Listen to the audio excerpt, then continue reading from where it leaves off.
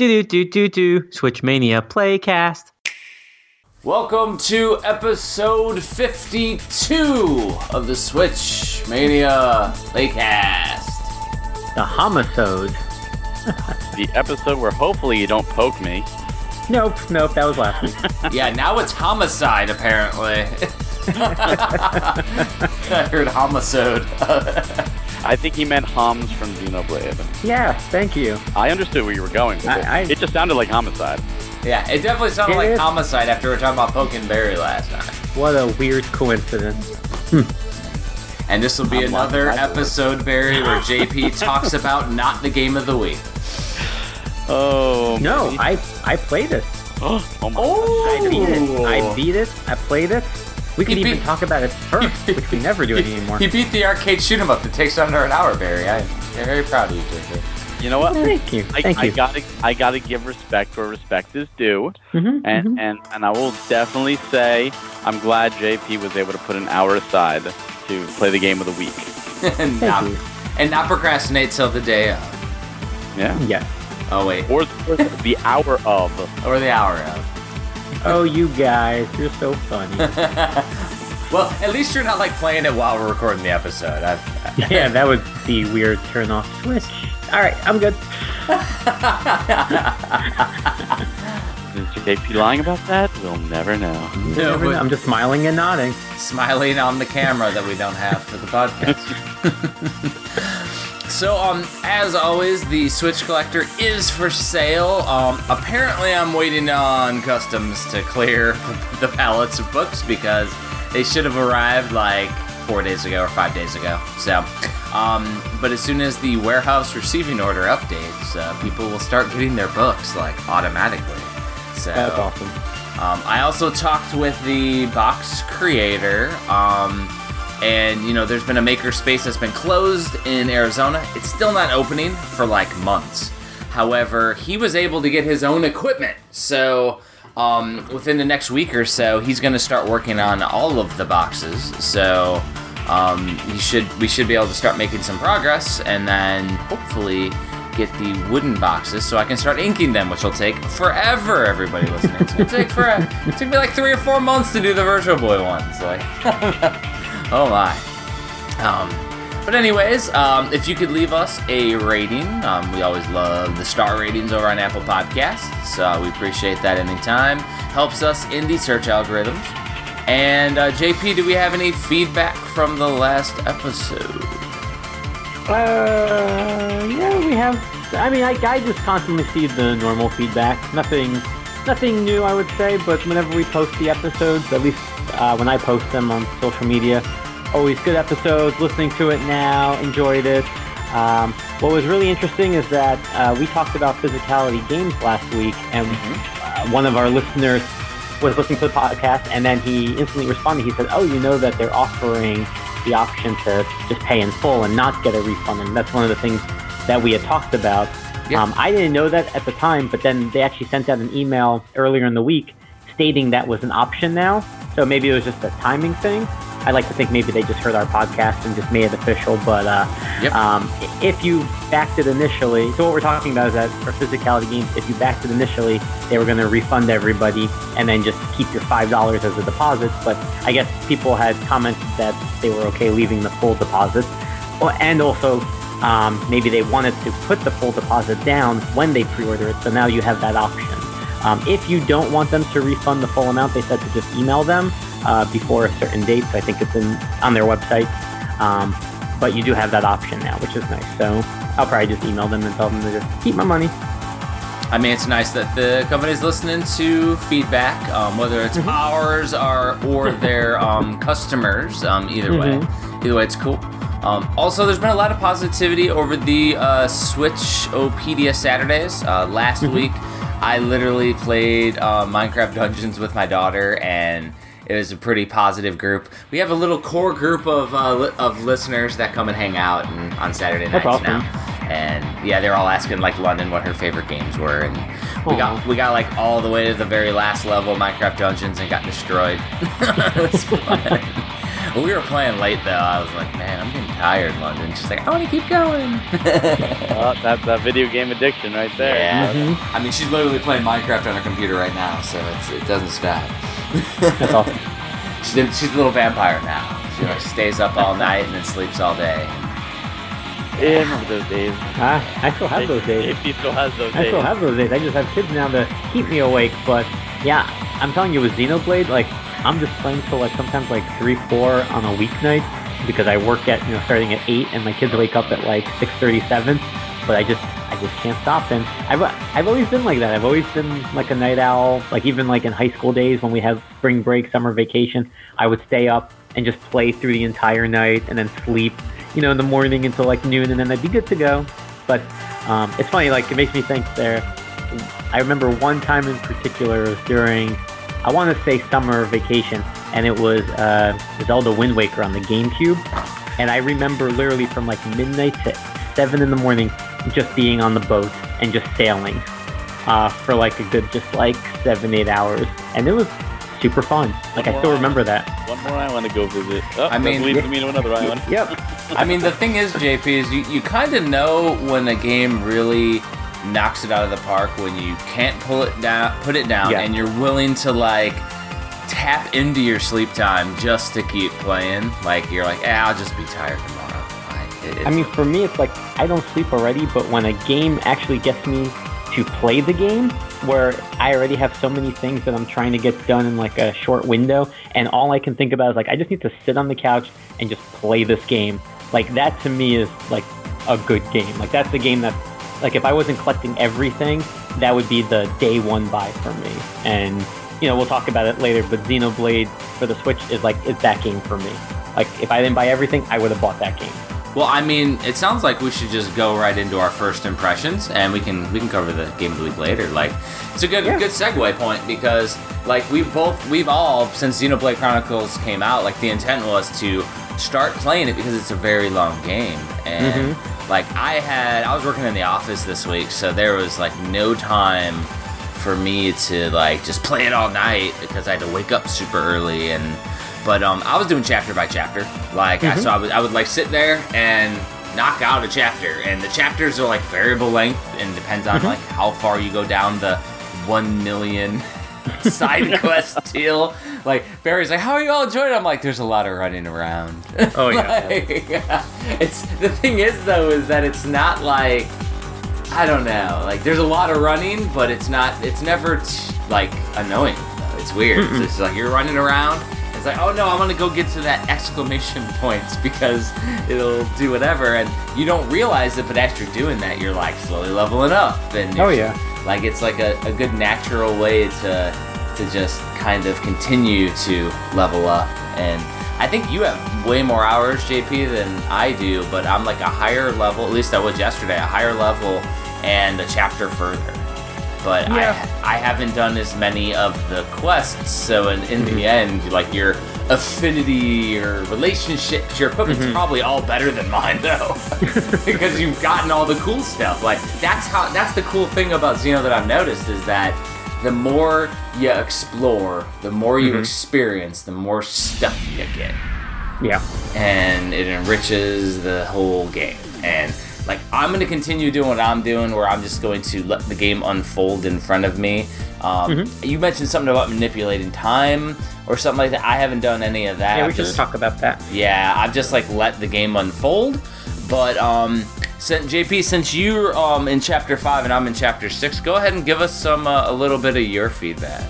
Sure. So maybe it's a good idea I'm curious what everybody's, where we are with the chapters and the playtime. So for me, I want to say at the end of Chapter 5, because I'm at the boss battle. Okay. I have just under 19 hours in the game, and I'm level 27 now. And what's really interesting is that when I first posted on Twitter saying like, oh, I'm playing this game, if you're playing it too, comment below. And a lot of people were either ahead of me with less time and higher levels, or about where I was. And what's interesting is the comments were like, oh, I'm doing all of the side quests, I'm looking for everything. And I'm doing that too. Like I literally go for every single exclamation point. And what's good about the time manipulation, like I like a lot of the features in the game. So one of them is like the warp points. You get to a checkpoint and you can literally click click it on the map and go to it. So it's really nice when you're doing side quests is that you see a checkpoint, you go back to that area, you unlock the side quest. I literally didn't know you could do that. I've just been running. Wait, you really didn't know you had those waypoints? And any landmark you hit, you can teleport to unlimited. No idea. So you're saying that you let time unfold, but what's interesting about the game is that certain events in terms of the side quests are going to happen based on the time of day. So characters may be out in the market, between 8 and 12 or at nighttime.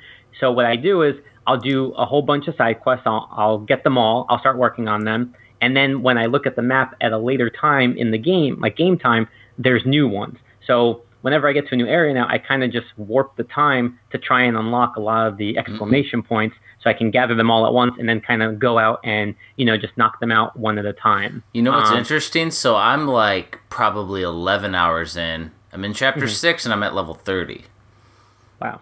And the reason why... But no, you know what the reason is behind that, JP. It's called game balancing. So literally in chapter 6, if you're not at a certain level, you're going to get murked. But also, the enemies are stronger, so you level up faster. So literally, you're fighting lower level enemies, so your battles are shorter or the same amount, but the game is balanced per chapter to where you're not supposed to be super far ahead of the enemies, so that way you always have a good experience. That's why it does that. It's not a magic I'm just doing it better. It's like, well, if I was in chapter 7, my level would be higher because I would have to be, otherwise I would die. Because if I was at level 26 right now in chapter 6, I would not be surviving too well because all the enemies are 28. I gotcha. Yeah, I am. Yeah, I've noticed that. And what's really cool is that the open area, which is, I'm completely drawing a blank on the name of the, I'll call it field or region. Yeah. So I didn't hear what you said, Barry. What did you say? War Plains. Galar. Yeah. That's the stage from Smash Brothers. It's the Bionis leg. Yes. And that's to me so that area, the daytime music might be one of my favorite pieces of all video game music. I can't stop listening to the daytime version. The nighttime is a slower, nicer one, but whenever it hits 6 a.m., 7 a.m. in the morning in the clock, and the music kind of goes upbeat a little bit, I just can't get enough of that. I would put that in my car and just listen to it. But what I really like is it reminds me of Pokemon, or I guess Pokemon reminds me of this, because this one came out first, is that you see higher level enemies already early on in the game that you can't beat. I passed a 72 level tarantula spider guarding some orb thing, and I'm just oh, this is good. I mean, I guess I'm going to be coming back to this area, or through the warp points I'll be able to come back later on in the game when I'm at a higher level. But yeah, I mean, if we're just talking about the game in general, I really like it. It feels weird because I'm playing it in 2020. This game came out, I believe, in 2010 on the Wii. And so when I say things, remind me of it, it could be the other way around, where those things technically, Xenoblade came first. Like JP, what did we both say? This game feels a lot like Final Fantasy VII Remake. Because we just both played it, and the battle mechanics, they must have taken representation from Xenoblade a little bit with this active battle time. They must have, because it's super similar, and the definitive edition may have streamlined some stuff too from the original to where they're both almost in the same realm, just different magic systems. I'm gonna I'm guessing, Barry, you've played the Wii version. So I'm gonna let you, when it's your turn, I'm gonna let you kind of explain the differences, what they've added or changed, because I don't know. I only have this game to reference. But for me, I'm just gonna have to talk as if this is the first time it's ever come out. But this reminds me of Attack on Titans, at least the initial storyline so far. Okay. Yeah, I can see that. Because if you think about it, it's these giant robots eat us. And we're kind of just they came down, we fought them, we've had peace for a long time, and then boom, the game starts and it kind of happens again. And I'm thinking the Titans. I'm that's really cool. And then with Final Fantasy VII, we're talking about the side quests. That's how I leveled up a lot, is I was doing side quests, and I'm just I don't know how long this game is, story only, because I feel the game should be relatively short if you don't do side quests. Because I feel the majority of my time is really going to be doing, 1, the side quests, and 2, there's the collectibles, which has gotten me hooked now, because you kind of have a booklet in the game, and you find these like blue orbs as you're just running around, and they are unlockables. Like you're kind of getting like a stamp book sort of. When you're running around the regions, you see these blue orbs, and it just says like green bug, let's say, as an example. And in your menu option, you have something called collectible. So you open it up, it's sort of like a scrapbook that you're trying to fill in. So you find the bug, you fill it in the square for bugs in that region, and when you get, as many in the row that it shows, you unlock an ability for your weapon or something. Dunban, right? I think that's how you pronounce it. Yeah. Is voiced by Vegeta in Japan. Oh, nice. So I thought that was pretty cool. But yeah, I mean, I really like the story. I feel that side quests are kind of is overtaking my time right now, where I'm primarily doing that, and there's a little bit of story. So that could just be me trying to do everything. But I'm loving the game, and like I said, I'm right before Chapter 6, and I'm just having a blast with it. So that's my early impression of the game. So, Barry, how far did you end up getting, Barry, this week? I am towards I believe, the end of Chapter 13. I'm at level 60. Jeez. And well, I played the original, and the original was my favorite game, not only on the Wii, but of the generation, in the DS. And like the whole thing, and the Vita, like all that. Like the Wii version of the game was just that good and that magical to me. Struck at the right time. The story gripped me. It was, and it helped also that I was, just coming off of really heavy fun addiction, and this game is very much like an offline Final Fantasy 11. So that was cool. It was a nice transition, and I just fell in love with it, and I've loved the series since. I loved X, I loved 2, I loved Torna.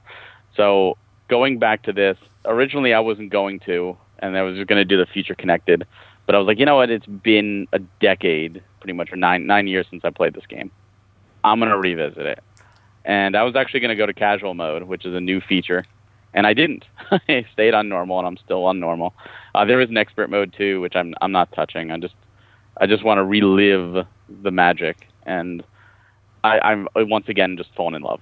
Like, it's just such a good game, and it's interesting because how there are times where, say, there's a movie or even a game that you're like, oh yeah, I remember that game. I remember doing this, and like that memory still sticks with you. And there are certain points of the story, and there's certain points of like the maps that I completely still remember.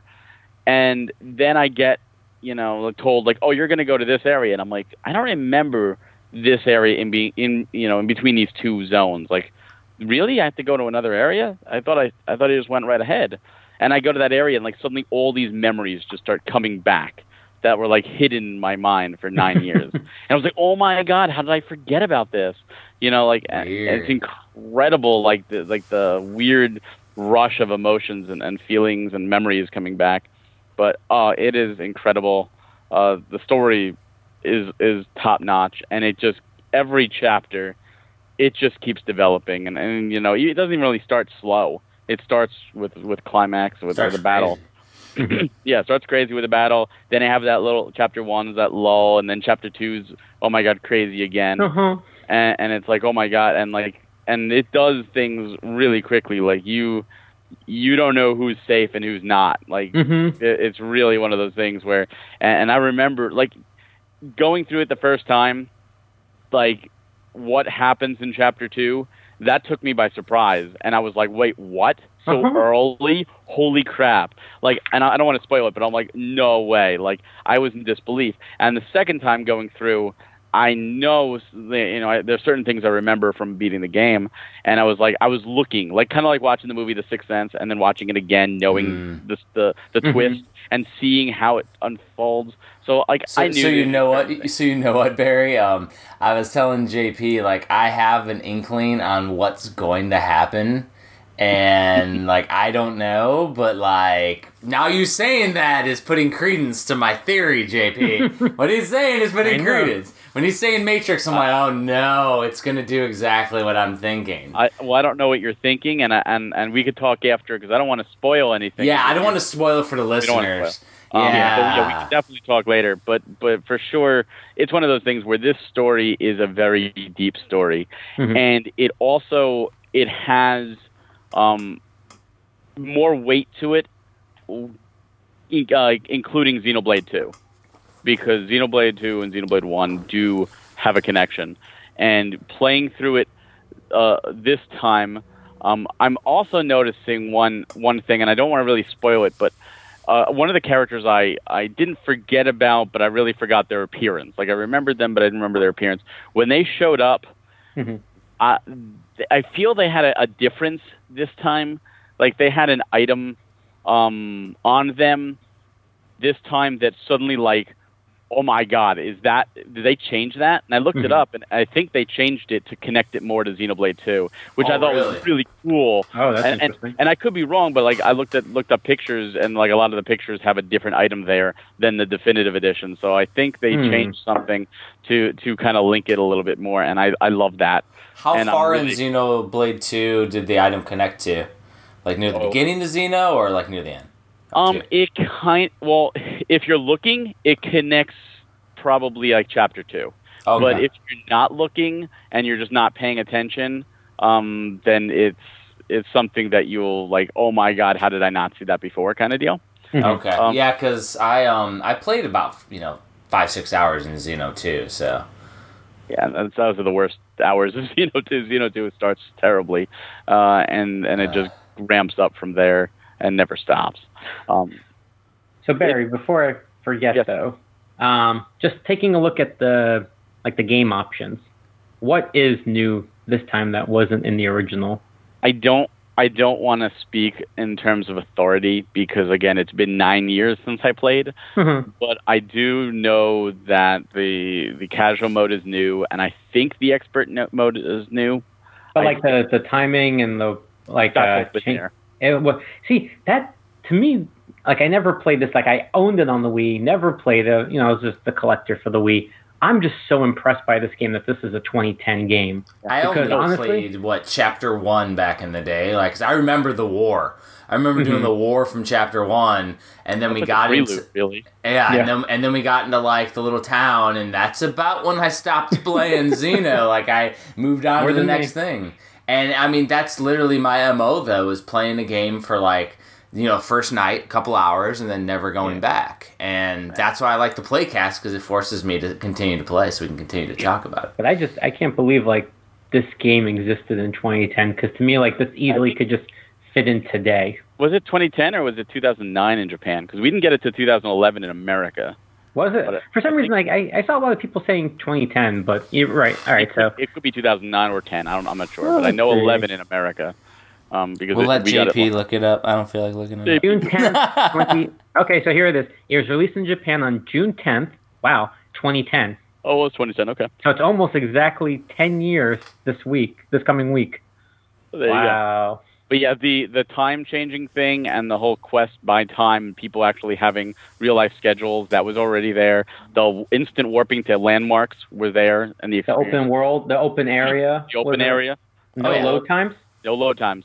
Open area was... I have no idea, like, how this game... Like, I mean, maybe I just wasn't paying attention to games that much back then, but I have no idea how a game that feels this powerful...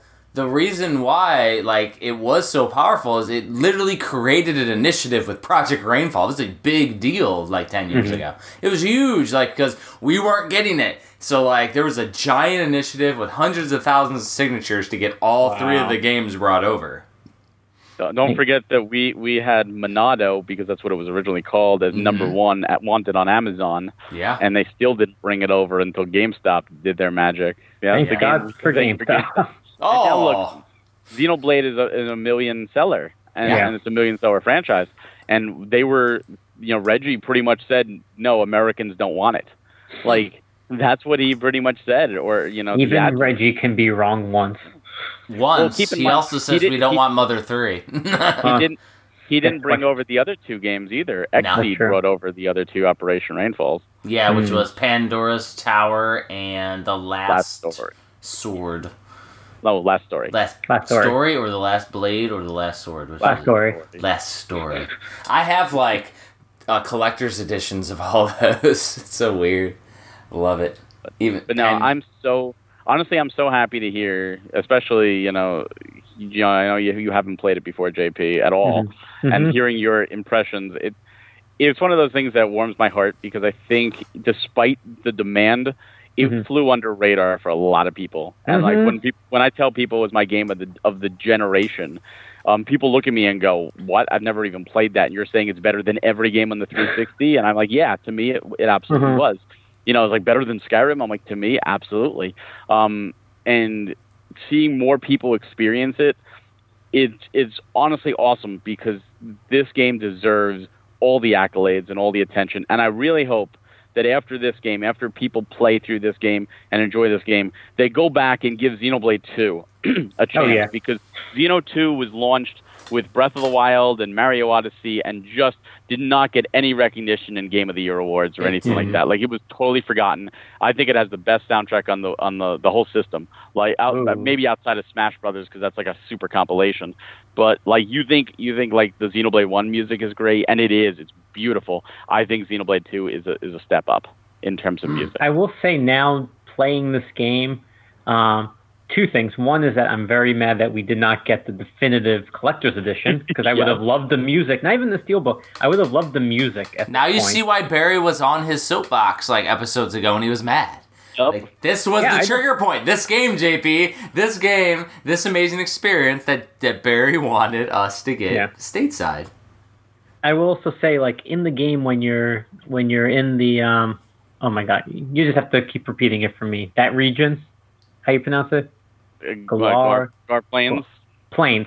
When you're looking up and you see the blade, just like through the clouds, and I'm just like, I'm still trying to like fathom, like, how am I on this like ginormous like giant? Like, I'm just trying to picture because I'm like, clearly like the land has formed, on it, but I'm just like, but then when you like look up and you're just like, oh my god, like I really am on just like this Titan, and it's just like insane to think about like your whole world is taking place on this. As you go through the game, I think it's crazy how big the lands are, that there's literally other races of humans that they call them. Because you mentioned the Homisode, like Homs. Well, there's like a whole other race that they don't even know exist because they're so far away on the land that they've never ventured that far. That, to me, there's also another... is crazy. Are they called Titans? Or what are they called? Is there a name for the two... beasts or whatever. They're Titans, pretty much. Titans. But there's a whole second Titan. So don't spoil it. Don't say anything. Like, I have no idea if at some point you cross over to the other one. But I'm just like, it's just crazy. And I keep going back to just like, how is this like a Wii game? Because I'm just running around and I'm just like looking at everything. And I'm like, this honestly, like, in terms of like landscape and like whatnot, I'm just like, it rivals, in my opinion, Breath of the Wild. Like, it's beautiful. I mean, there's right now where I am, like, when you're outside, there's a lot of like landmarks, and maybe not so much like variations, because there's like pillars and columns, and there's monuments and whatnot. But I'm just running around, and at no point do I ever feel like you said, Jeffrey, like I feel like I'm just trudging along. Like, I never feel that way. I'm running to like a waterfall. I'm running on top of like cliffs. I mean, it's just beautiful. Like, I don't know if you get like a vehicle later on but I'm like, because what's his name? Juju has a buggy, and I'm like, Juju. I'm gonna get a buggy. I'm so excited. I'm like, no, he just gets it and crashes it again, and I'm just like, come on, I could do better than that. But I'm completely impressed with the game, and I can't tell if somebody on Twitter was just like heckling me a little bit because I'm only playing handheld, mind you, so I don't even know what it looks like on the TV yet. I've been playing 20 hours on the handheld, and I think it looks fantastic. But I took a screenshot. Somebody's like, this looks like SNES graphics. And the only thing I could think of, I was like, if this was SNES, I'd be in heaven, because I'm like, the game is smooth. Like, I really haven't noticed like any. Have they ever played the SNES? SNES is pixels. Like, if he was trying to talk smack, he'd be like, it looks like N64 or PS1. Like there. Now we're trolling. Now we're relevant and not ignorant. Like, oh, it looks Exactly. like it looks like Sega Genesis. Like, what? No, there's no pixels in the game. Like, But what? but now I know. Now I know what you reminded me of, Barry. Is that you said that like the game flew under the radar, and this is what I love about the Switch. And we've talked about this before, but people sometimes complain there's ports and remasters. This is why, because so many people, for one reason or another, may have missed the game back then. I mean, the Wii U, we can just say lots of people missed the good games on that system because people probably didn't buy the system. And also with the Wii, there was how many? Like over 1,000 North American games, right? Oh, and there's a lot of games out there that are. And there's like gems like this.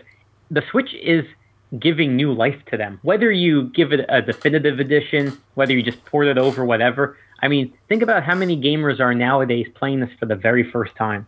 Oh, yeah. And this game came out 10 years ago, and you could still buy it. You buy a Wii for $50, you could find this game for like $50. Like, it's not a super rare game anymore on the Wii, and people have not played it. Also, and now, don't forget it was to the 3DS or the new 3DS as well. It came out, So one thing we should mention though is like when it came out for the Wii. It was weird because it was in such high demand that the resale market, it went up to like $80 to $100, and then GameStop started opening their new copies and putting them as used for $80. That's when they started some shady practices, and then they started reprinting it and doing it too, and like reprinting Xenoblade Chronicles, putting new copies as used, because the new copies still had to be the retail, but they were doing them as used to try to make some extra dollars. Like, it was some shady stuff with the original Xeno. I just remember, because I was like, man, I'm not going to buy that version then, because I had the Japanese version. Like, I'm not going to buy that then, because, like, that's ridiculous that GameStop is busting up the price, and it's so interesting. They did that with Metroid Prime Trilogy as well. Yep. Yeah, if you didn't get it in the metal case, they boosted it up. And it was interesting you mentioned like 10 minutes ago, and before you never took a breath, so I could mention this, but but you were talking about like how you never felt like you were trudging along and all that, and I thought it was interesting because even whenever I got bored or it felt like it was too many side quests, literally all you got to do is go to the yellow, because there's a yellow line that shows you where to go, and then I just continue on. So like, I'm not going for a completionist thing. I'm just going to have fun. And I'm like, oh, this guy's hungry. I want to go find these 5 green items for him that I see exclamation points for. So I was doing it. And then if I don't want to do it anymore, or things get a little too convoluted or whatever, I'm going to just continue on. The thing that I love, though, and they did it a little bit earlier, but like where I'm at right now, I see it more, is that you'll see some like quote-unquote boss characters, and not like the level 80s that are flying around, like notorious monsters, but like there's like this castle, and then there's like this boss character sitting there, and I'm like, he's like three levels higher than me. I can just go around and do some stuff real quick and hit these enemies that are about my level up, and then we can have an epic battle. So that's literally what I'm doing right now. You didn't, I know where you're talking about, but if you actually read the quest, there is a key somewhere in that map, and if you get it, you can climb up and open a back door to that room and rescue the person in there without actually doing the fight. They actually give you 2 ways to do it. Oh, I have the key too. Oh, okay. Well, then you can do it without fighting, and you could always go back and fight. So I love that there's multiple tiers of doing it. It was weird because I had the key. I barged right in the front door, beat all the guys except for the boss guy, and then I rescued the dude. And then I saved it, and then I went to the boss guy, and he mopped the floor with me. And I was like, oh, okay. And I saved beforehand, because I'm like, I don't really want to, because there's really no penalty to die. But I'm like, just reload, because then it reloads the enemies in the room. And I was like, so I fought half the room again, and then I went off to continue, and I'm like, I'm coming back to that. And like the whole area, though, is just another wide open area, and I'm just going to continue to fart around there as I can unlock stuff. But if it gets boring, then I might just continue on and come back to that later. I don't know if you can or not, but you can always teleport. You can teleport right back to Colony 9 where you start at pretty much any point of the game. That's interesting, because I noticed one thing that I didn't really pay attention to at the beginning was I was buying, I don't know if they're called arts or skills. Yeah, the art book. So I was buying books, and I was like, man, I already own these. So I kept on going. I didn't realize that there was, like, intermediate, and so it unlocked levels. So, like, now I've, like, maxed out my arts in certain ones, and I'm like, I can't go any further. And then I bought them for the newest character that JP doesn't have yet, and I'm like, oh, I get the next 4 levels. I'm like, well, crap. So now I may... Actually, now that I know I can teleport, I might just teleport back and buy those books, and that is what you use the 100,000 bonus monies that you get. I've used up my money. Do not buy weapons, do not buy equipment, because they're all drops, especially if you're doing the side quest. You just get the arts upgrades, because like that was the one thing that I knew to do. I was like, do not spend your money on superfluous stuff, just get the arts upgrades. Also, that there is a third tier for arts upgrades, but you can't buy those. Those are actually enemy drops. So, like later chapters, you have to like certain enemies, and you'll get drops from them and be able to permanently upgrade. So, question, Barry, if I didn't buy the level 2s and I got the drops, would it go right to 3? I think it would still only go to 2, but you could always go back to the shop and then buy again. Okay, so I need to buy. Well, I mean, plus I don't want to like be like only level 4 like with attacks when I need to be higher to be competitive with the bosses or enemies. So I will say I'm very curious if they ran a competition for suggesting side quests, because I have no idea how many times I've either had to find something at the bottom of a waterfall, I'm walking on a cliff and I dropped my lunch, I lost my ring, I was going to propose to somebody. I'm just like, I don't know how these people ever function, but I'm like, Shulk and Cloud should literally just take a look at their logbook and be like, oh, you had to go find a ring? Wait till you tell me what I did in Midgar. I mean, like, seriously, it's just amazing how many side quests there are. And I know that it's kind of like fillers in a sense, but to me, it's still fun. Like, I love doing the side quests, and it's also the easiest way to level up, to get items and whatnot. So, you know, it's fun right now, and like you said, if I get bored, I just kind of just go back to the story. It's like it's always there for me waiting. JP's over here making me a sad panda because I didn't finish Final Fantasy VII Remake yet, but I literally don't have access to my TV because Animal Crossing's on it. How have you not finished it? I thought you were done. As I just said to JP before he started talking, I don't have access to my TV because my wife has it with Animal Crossing on it 24/7. Come on, you got to finish it. But I don't have access to my TV, JP. So I'm like, I'll keep repeating myself. Play handheld, right? But I don't have access to my TV, JP. Happy wife, happy life, JP. Exactly, JP. Come on. I've been doing that wrong. You mentioned something earlier, JP, and this is something that you really should focus on. Just as an extra level of details. Whenever you go to a new area of the game, and every chapter, every location, it actually shows you, like with the name, it shows you a little map of the Bionis and where you're located. And really? There's an icon of the Bionis, and it shows you where you are as you're climbing it. Where's the icon? Sorry. It's right in the name. On the chapter, so it says like the name of the area, and it shows a picture of the Bionis. Even when you go to the teleport list and you choose like Colony 9, you'll see where it is in relation on the Bionis. And when you go to the leg, you'll see that. When you go to Colony 6, you'll see that. So that's awesome. And on top of that, as you mentioned, you looked up and you saw the sword. Keep that in mind, because when they designed this game, every single map that is on the outside where you can see the sky, you can see not only where you are in the Bionis, you can look up and see the sword, or eventually down and see the sword, or up and see the head, but also you can look across the ocean and see the Mechanis. So you can see both Titans wherever you are. And that's so cool. That's ridiculous. Because it gives you a perspective. Because when you look and you just see in the distance the other Titan, you're like, oh my God, like that's so huge. And there's a whole, thinking like, oh, there's how much of these lands are there? And one of the areas wasn't actually used in the game, which was the shoulder, which is where the Future Connect actually used, because it was originally supposed to be in the game and they cut it. So they used that map for it. So when you do Future Connect, it's actually a brand new map, which is cool. Sorry. No, I was going to say, like, that concept of the two Titans is so unique because they're locked in battle. And in Xenoblade 2, they actually take that a step further, and there's like, I think 6 or 7 different Titans you explore.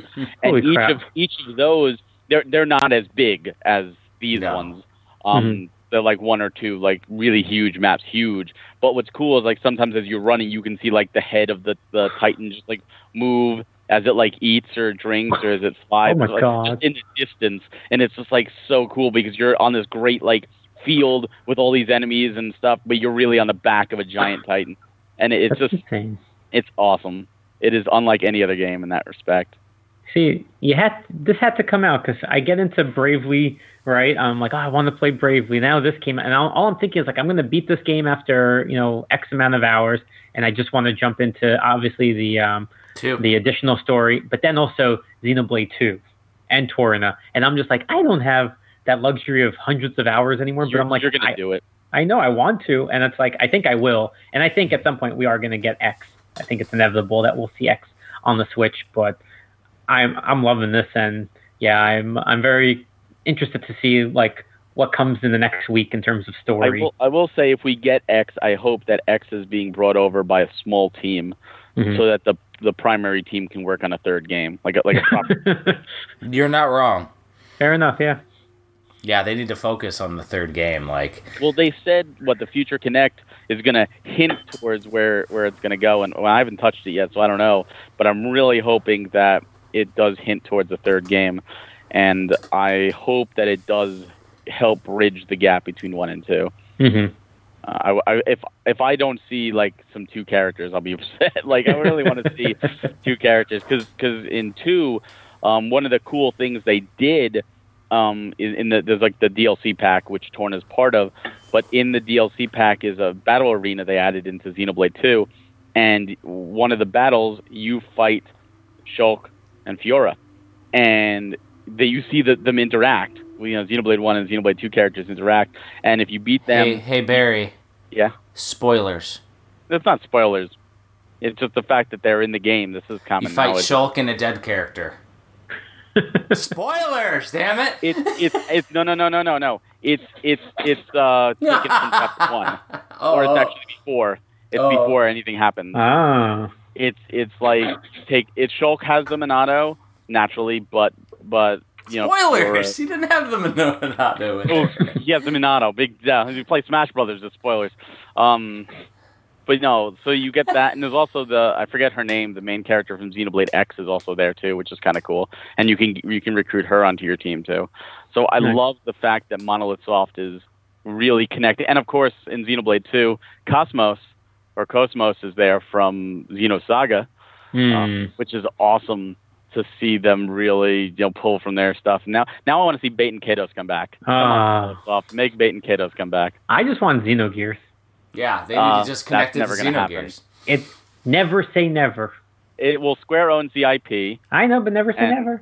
Square never say never. Like to play with never say never is right. Never say never. And with that is week 1 of Xenoblade Chronicles.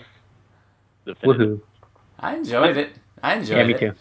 Yeah, I mean, I'm probably not gonna have the luxury of a comprehensive, but like I'm going to still try to knock her out as far as I can. That's for sure. You made great progress considering you really couldn't play that much this past week. I worked in the office a full week and I was able to get to chapter 6. Well, like you said, the chapters aren't all the same length.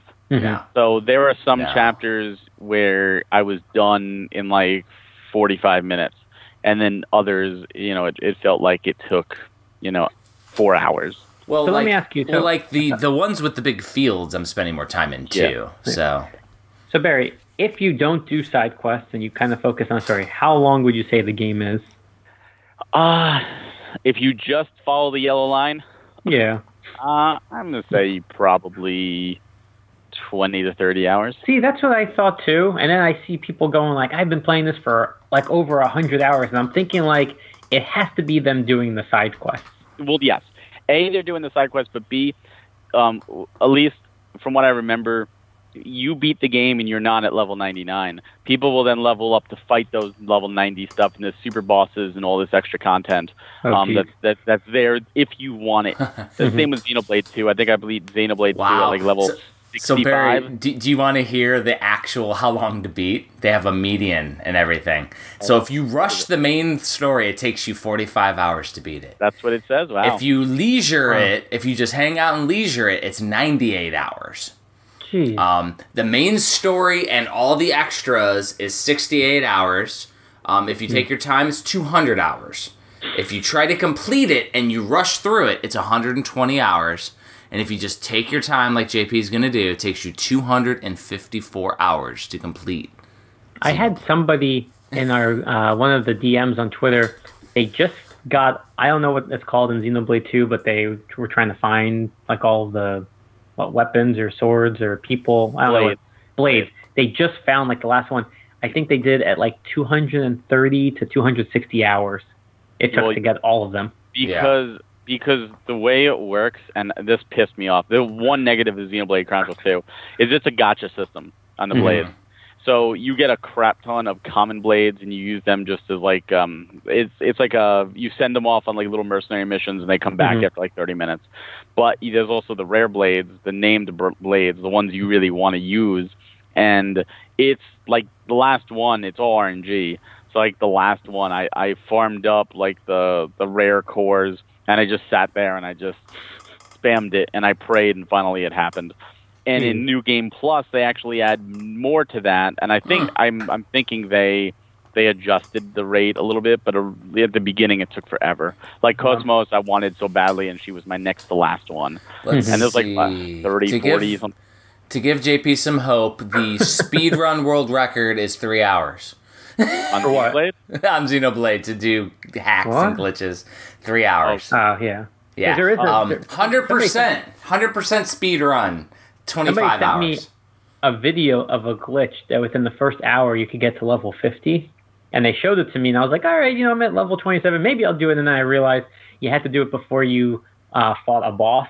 So I was like, okay, well, I passed it, and I'm okay with that. But yeah, I guess if you use glitches, then yeah, you could clearly get to the only way you're gonna be able to skip stuff, and like even 100% speedrun has 25 hours and 36 minutes for 100%. Like 100%, like all the sites. Yeah. Wow. But you got to think about speedrunners are a different breed. Like that's not us. Like I would say you're probably going to be in the median, and if you're doing the main plus the extras and not going for completionist, it looks like the median's about 100 hours. Wow. So I just checked. I wasn't sure. I thought maybe there was 15 chapters, and I thought I was closer, but it's actually the 17 chapters in the game. Okay. There's 7. Wait, how many was in Final Fantasy 7? Was it? I think it was 18 chapters. Interesting. Similarities. Yeah, and the thing is now that being said, though, I am absolutely talking about Xenoblade for the Wii and not not the definitive edition. So yeah. I mean, it could be a little shorter with the definitive edition if they've balanced the game differently, which we have to assume. Casual mode. One thing that's really nice though. JP, are you playing on casual or normal? Normal. Okay. Yeah. You know what?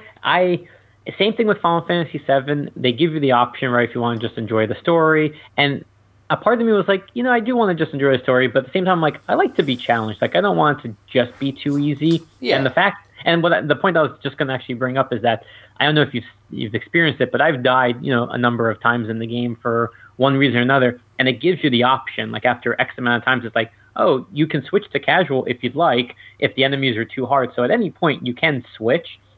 Which is pretty nice because if you get to a point where you're just frustrated or you're already like, I've been playing for so many hours, I just want to finish it, you can kind of just like jump back in difficulty and finish. And to me, I like that it gives you the option because we don't always have that time to just farm and level grind and whatnot, and we just want to enjoy the story. And it's nice when they start including this, and I see it more and more now in games. It's a classic Nintendo. So maybe all the people adding it now in the games are parents. Or people with responsibilities that just, we can't play games all day anymore. But yeah, I do like that they give you that option. And I guess my last point was the yellow brick road in the original also? I don't remember, but I think so. Okay, because I'm like, I love that. Like, to me, I wish every game had that.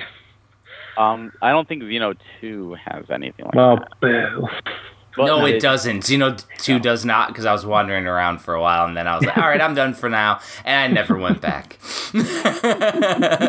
Like, Xenoblade's going to keep me coming back. It has, like, the check, like, the flag. Like, it tells you, like, the flag is there. It shows you where to go. It just doesn't have the dash line.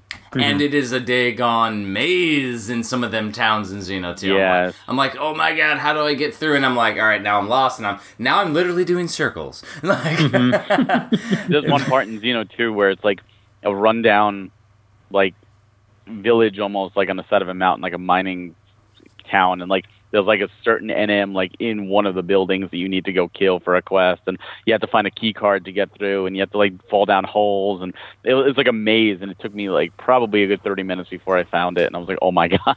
Like, it's insane, because it's these worlds are not just vast horizontally, they're vast vertically too. Yeah. And that's what's so amazing. Like Breath of the Wild is an amazing open world, and this is like a lot of mini Breath of the Wilds.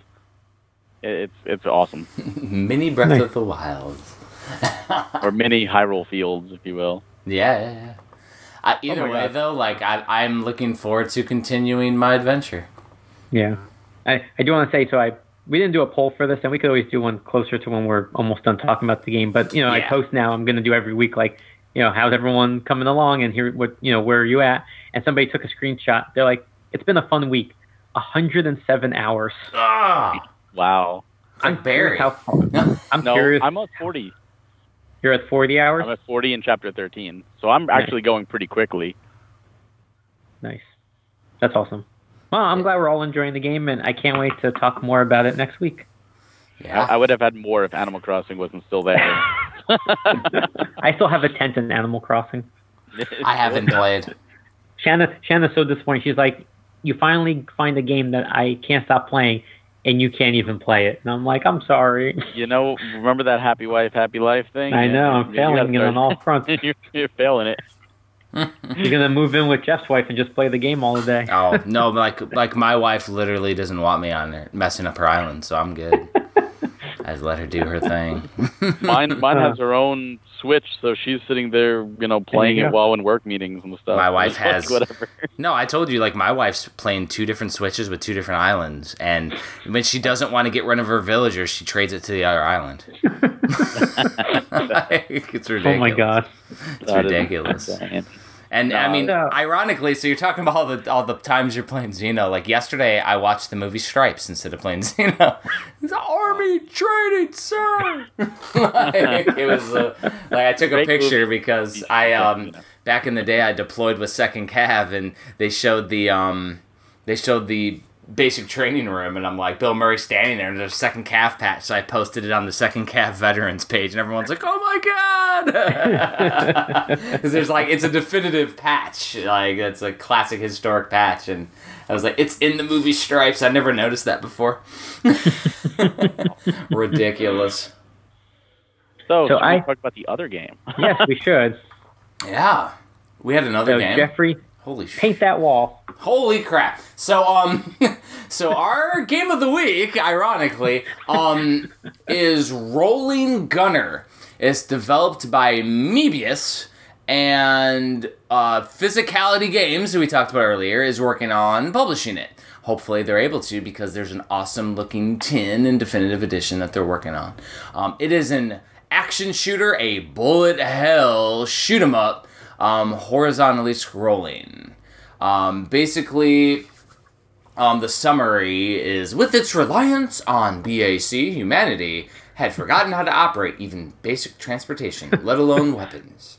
After the attack from BAC, the subsequent social chaos, the human population was reduced by half. However, there was a group within Lerman Matsunaga that foresaw the dangers of the independence of buster engines and the BAC that controlled them. Like, it's a ridiculous, anime-style story. Ironically, this game was directed by an ex-Cave developer. So Cave did a ton of shoot-'em-ups in the arcade. A lot of them were ported to the Xbox 360 or PS2, as well as the iPhone.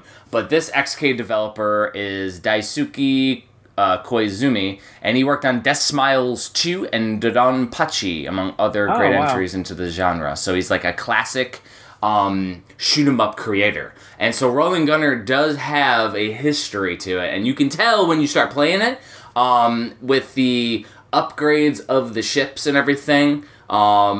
it's really cool that, the developer, Mebius, created the entry to the genre. And it is super, super difficult. However, it is an arcade game, so you're shooting for high scores, and you can continue infinitely. So even us, with our very limited palette for shoot-em-ups, and I love shoot-em-ups, can beat the game because all you gotta do is keep putting in quarters. Keep playing. I got some cool high scores, and I loved the different types of shots you could do. So basically, you have a rolling gun when you're shooting. So your gun rolls around you when you move around on the screen. So you always have a shot that goes forward, and as you move around, there's a rolling gun that does a spray. But if you press the other button, the gun locks in place, and you move a little slower. If you have the rolling gun facing forward, it shoots a really big stream of bullets forward, which is really cool when you have enemies to the right of you, because it's horizontally shooting. And you can just pepper them. The other thing is, and this is a classic of the bullet hell genre, when you do the slowdown time, it allows you to carve through the bullets, magically. There's a dot on your ship, and that dot has to stay clear. So you can actually let the wings take damage and all that other crap, but the dots is what you have to avoid. Now, this is Manic style to me. I was playing it in normal mode, and it was still more bullets than I could handle, humanly possible. But I was sitting there carving through, and then a different style shot blast would come through and just toast me. And I'm but I was going through the big giant spirals of bullets that are there, and I couldn't handle it. I was able to beat it, obviously, because I just kept putting in quarters.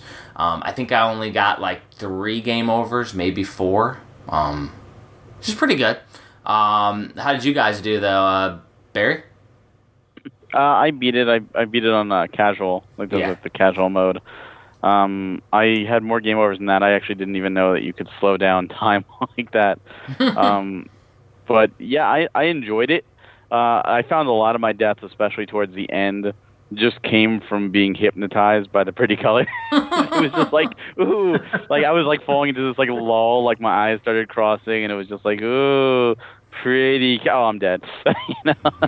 But it was challenging. It was a lot of fun. My biggest complaint, which is my biggest complaint with the genre to begin with, is that especially bosses are just bullet sponges, and it just is oh my god, come on, I've been fighting this boss for several minutes now. It just be more about dodging the pattern than actually doing damage. But that's it's the nature the pattern memorization, I think, is part of the genre, and I almost feel if we memorized the patterns, played it over and over and over again, we would all get pretty good. I don't know. Well, that's just it. I did like the rolling gun. At first, I was really annoyed because I was trying to figure out how to point it. I was trying to use the right analog stick, and I'm that's not working. And and then I realized it always goes the opposite direction of where you're going. And I'm well, that's kind of silly because when I'm firing at a boss to my right, I have to push back. But then as I'm starting to fly around and dodge all these enemies coming in all directions, I'm oh, now it makes sense why it's the opposite. And it became more of an ingenious idea. So I did like that. It was interesting. I don't know if in normal mode it was like this, but in casual mode, when you got hit, it instead of killing you, it had just used up one of your bombs. Yeah, it still does that. Yeah. Oh, it still does that. Okay. So that was kind of interesting mechanic to do that. But yeah, I thought it was really a lot of fun. I think it was the 4th stage or the 5th, the moon with the moon base. The music was really awesome. Mm-hmm. I was oh, this is a really cool track. I thought the music overall was great, but that one really stuck with me. But yeah, I thought it was an awesome shmup. I know the Switch has a lot of them, and I really hope this one gets all the way to physical games. A physical copy gets made, because physicality pull through. Because this game needs to be on the shelf. This game needs to be put next to R-Type, Dimensions, and you really can't underestimate how beautiful the game looks either. The bosses were huge with multiple phases, and the music was rocking, and But I like the end animation scenes also of each stage. Some of them were like really like complicated too. Like there's robot, and all of a sudden it shows the ship like blowing up the robot, and then like the next one's just like an explosion and you're flying up. And I'm like we need some consistency here. Like because like some of them were super impressive. Like I want them all to be impressive. Damn it. So what about you, Jay Pizzle? Yeah. So I started on normal. What happened was, I paused the game. I mean, I didn't pause. I died, and you're supposed to hit Y, which I'm not used to hitting in terms of a continue. And it was like, oh, you could hit Y to continue. You could hit like the ZL to exit. And my mind was just like, I'm just gonna press ZL, and I exited out after like I think I was on the third stage. So when I tried it again, I just went for casual. And you died, Jeffrey, only like 3 times. I think I died like 3 times a minute. I'm just so bad at shmups. Like I like them. I think they're super fun. They're super challenging, and at the same time, super rewarding when you actually dodge the bullets, you beat the bad guys, and you just feel like a sense of accomplishment. Like that's a game where, like, when you get good at it, you feel like you kind of like stick out your chest a little bit. And I'm just like, do you see what I just did there? Like I just did all that, and instead it was more like, did you just see that? I just blew up again. I was just, and same with you. Like I would respawn, and I would just be like, "Look at all the pretty bullets flying around," and I didn't realize I was already back on the screen. So normally, what I did is, as soon as I respawned, I just shot the bomb. Kind of took out everything on the screen. I was like, "Oh, there I am." But I am. I mean, we actually reviewed this for the website a year ago when it got released on the eShop, and I gave it to my shmup guy Frank, who like. If there's a shmup game, like I don't care if I have 100 people on the team, he gets it because he just loves them, and he loved this. He scored, I believe, an 8 out of 10. And I was reading through his review today. Now that I've played it, and I agree with him on every point. Like it's just super fun, good upbeat music, very challenging. My one complaint is that I just don't know. How do you know which bullets don't hurt you? Because I feel like so many times, like they either just like I was above the bullets in a sense. Like my ship was kind of like, if you think of it as like different like levels, like mine was like above the bullets where it was like underneath me. And then other times it just hit me once and I blew up. And I could not tell if like the ones with like the blue tint were the ones that don't hurt you. Like I just have no idea. Oh, as far as I'm tracking, every bullet hurts you. Okay, so you just can't have it hit. Thing? No, you just can't have it hit the core of your ship. So, gotcha. Like, there's a circle core that glows in the middle of the ship. That's what cannot be hit. So it can hit, like, the outside of your wings or the tip of your ship, and it's not going to hurt you. Talking about? Yeah. Okay. So now I want to go back, because that makes more sense now. I was just thinking, like, oh, maybe, like, certain ones, like, that's part of the mechanics. But, I like that there's 6, I believe there's 6 stages. The game does not take long. I mean, you can easily beat it in the half an hour with the infinite continues. But you're right. I mean, the idea is not just to beat it once, but to keep challenging yourself to get a better high score.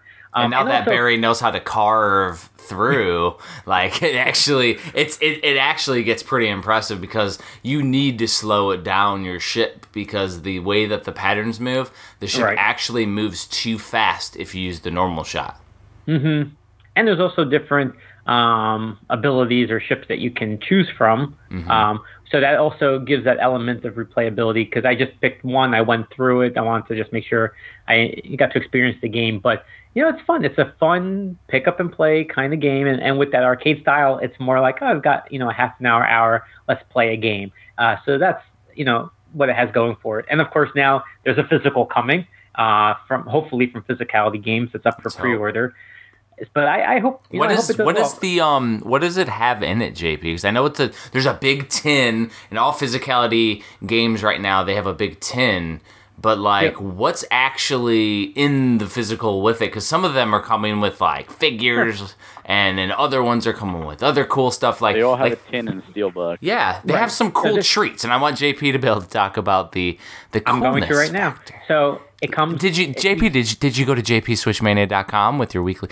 You know what? I could have. I went to physicalitygames.com. Oh. Yes, I went to their website. So good. The deluxe edition is $69.99. You could put just $5 down to secure a copy. And what's really cool is it comes with the game in the standard case. It comes with a steelbook. It comes with a kinetic display stand with interchangeable backgrounds, which I think is actually really cool. Weird. It has a cloth arcade-style control sheet. So I'm looking at the picture. So it has, if you played the game and you go into the training where you see the joystick and then the 3 buttons, you have that. And then you also have, it says game system, and then a description of the 3 different types of ships. So that's actually a really cool thing to have, on hand. You have a CD soundtrack, you have an individually numbered collector certificate, and you have a collector's tin with display window. So what Barry was mentioning is that for the standard or the deluxe, you can get it with a tin. So I think with the standard, you can buy the tin separately. And then it has a front open window so you can display the game, or if you want to display the steelbook design, like cover, you can. But, it looks cool. And now that I played the game, I'm just like, these are awesome items. Like, it really, fits well with the game, which is what I like. Yeah. So if you want to pre-order it, go to physicalitygames.com. You could pre-order it today for $5 and help get this game published, because it definitely is a really fun game. And when we get to it in a minute, I did a poll for this one, but just really quick, pretty much from like the shmup people on Twitter, they all love this game. Like, this is like the shmup game that they just cannot stop talking about. It's definitely like has a connection to classic shooters, and I like how Physicality did stuff like you said, the cloth control sheet, because that's almost like a classic arcadey thing. Like exactly. It's something they do with shoot 'em ups on the cabinets. I'm not sure what the design looks like because I'm not on the website right now.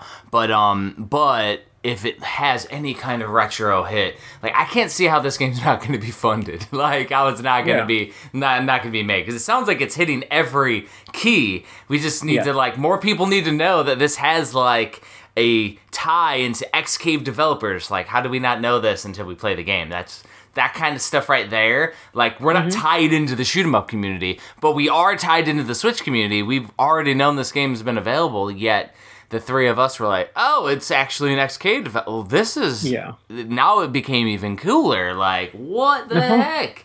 Like, and I will say, if you are not a deluxe edition kind of person, you can get the standard for $34.99, and that comes with the game and also a collector certificate. And then if you want the tin, it's just $5 more. So you could get the standard tin so you could display it, the game inside of it. So you have a few options of how you want to do it, but either way, pre-order this game. Let's make it made. It deserves a physical. So for sure. Yeah.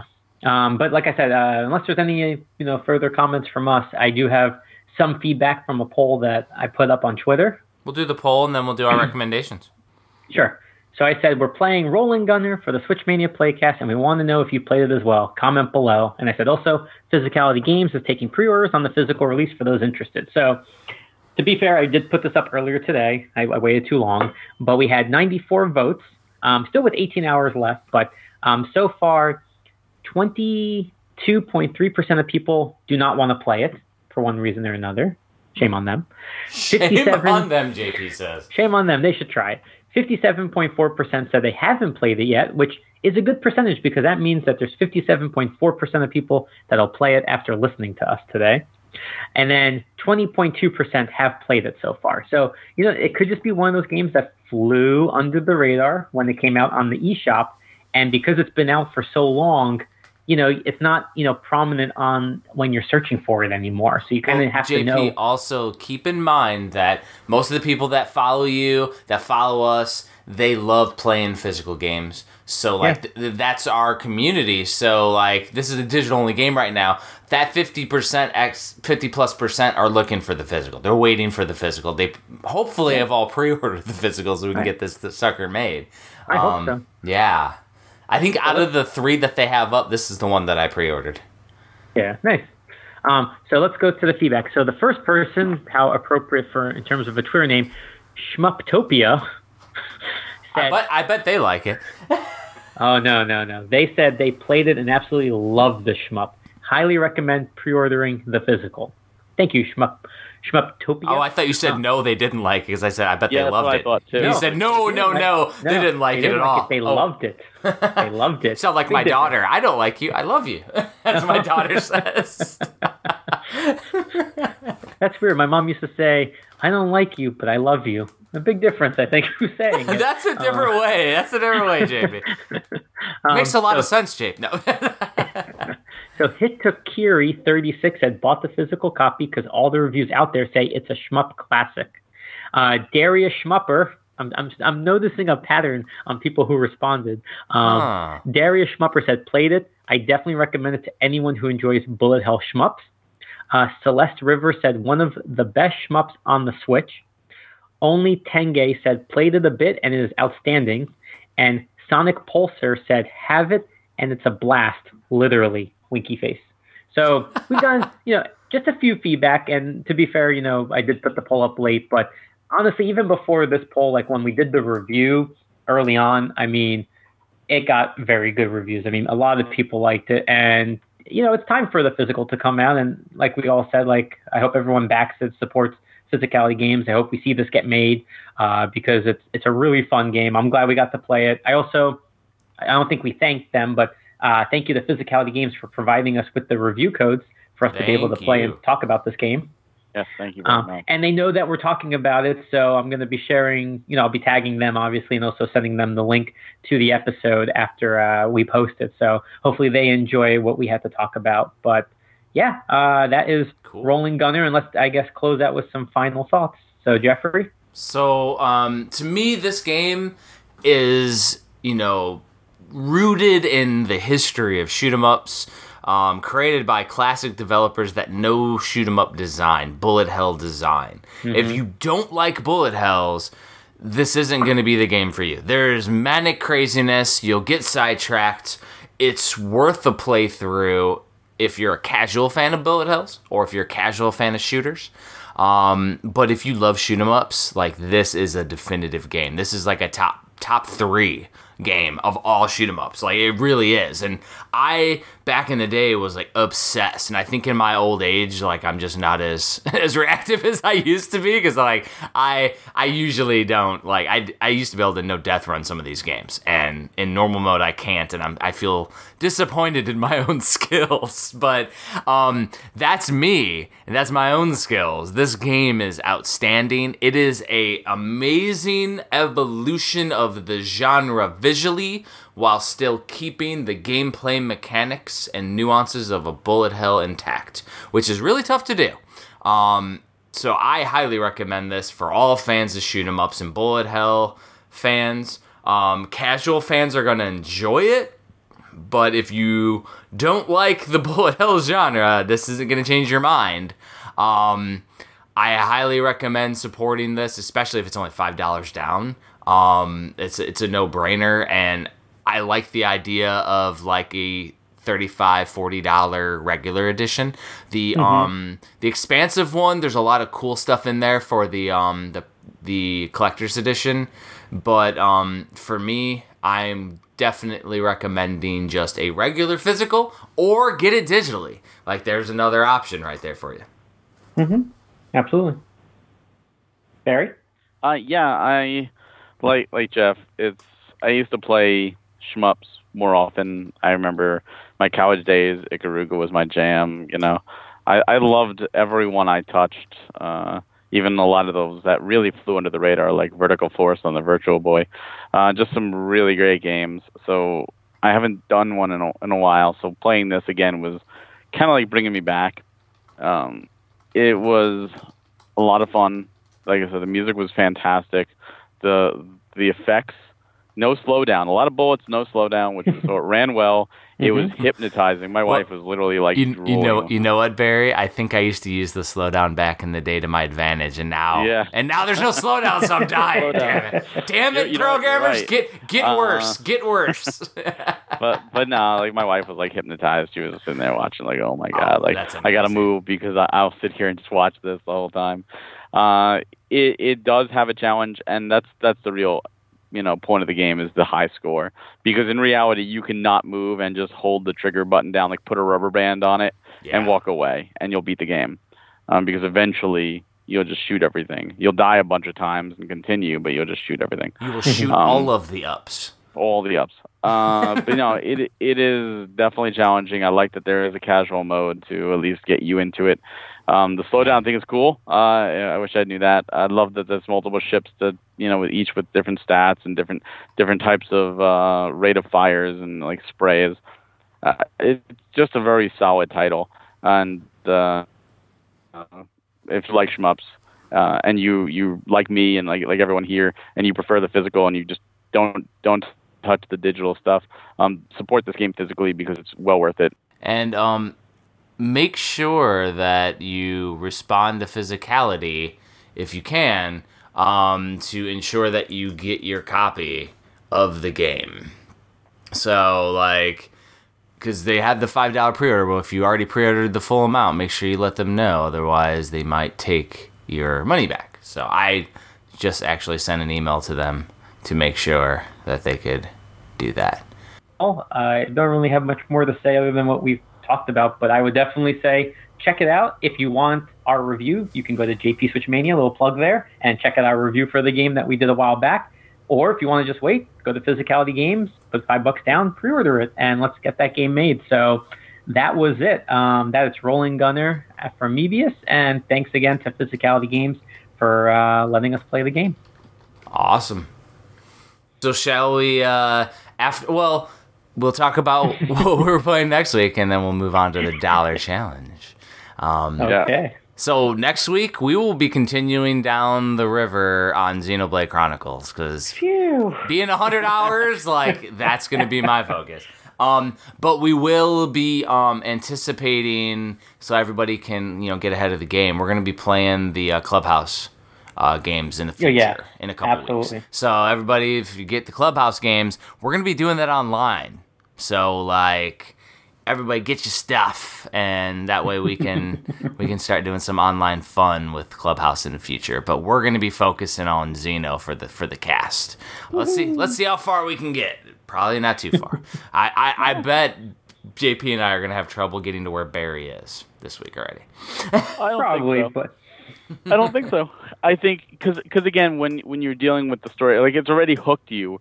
But it's like when you get a book and you just start reading it and you just can't put it down. Like, that's what this story does, and it just keeps building and building. And when you get, like, certain things click, and it's just like, I have to keep going. I have to find out what's next. Especially because the chapters, every chapter is, like, bookended with, exposition and story and cutscenes. So the chapter will end with cutscenes and then start with cutscenes. And it's not only cutscenes from your perspective, you'll see, from other people's perspectives at the same time. So I think that will grip you and keep you going. Well, I love the pick up and play as well, so I can literally just pop it on, play some stuff real quick, and, like, while I'm sitting around or waiting for dinner or whatever.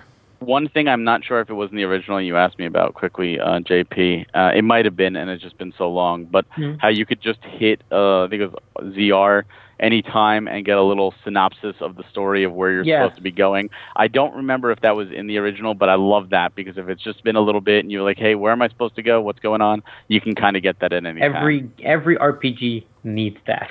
Because if I don't play for, like, even just as little as, like, 2-3 days, I'm gonna start forgetting for whatever reason. I'll start forgetting things. The worst is the story, or I guess the worst are the controls, but it's bad when you forget the story. So I'm glad that they include that. But yeah, it's Xenoblade. We can keep talking about it, but we'll wait till next week. It's the classic "I've slept since then" mentality. Like, literally had a million things going on, and now I've slept since then, and I don't know what's going on. Like, I do the same thing. I'm actually dreading going back to Final Fantasy VII, but there's a pretty good synopsis. So, so we're gonna do the $1 challenge. Yeah, let's do it. I definitely didn't win, so I'm not going first. No, I didn't win. All right, I'll start, and then we can just go downhill from there. Because I think I got second place last week. So. Yeah, we didn't do a poll last week, did we? Did we find out? No, I forgot to do polls. Oh, man, I want to know who won. Too many polls. I'm sorry. If it makes you feel better, I won. Your last name's Poland. How do you forget the polls? How do you forget the polls, JP? I won? Yeah. Well, hold on. No, it doesn't work that way, JP. It doesn't. Everything works that way, Barry. No. Welcome to my world. No. All right, let me start it off. So I picked Kotodama, The 7 Mysteries of Fujisawa from PQ Games. I did cheat because they posted that it was, like, on a super This sale. is the third week in a row that JP cheated. That means 3 strikes, and you can't win this week because you cheated. I want everybody to realize how I play this game. It's called JP Wins. I don't care how. I don't care what I have to do. I don't know how win. good Berries is, but you ain't gonna win this week, JP. Okay.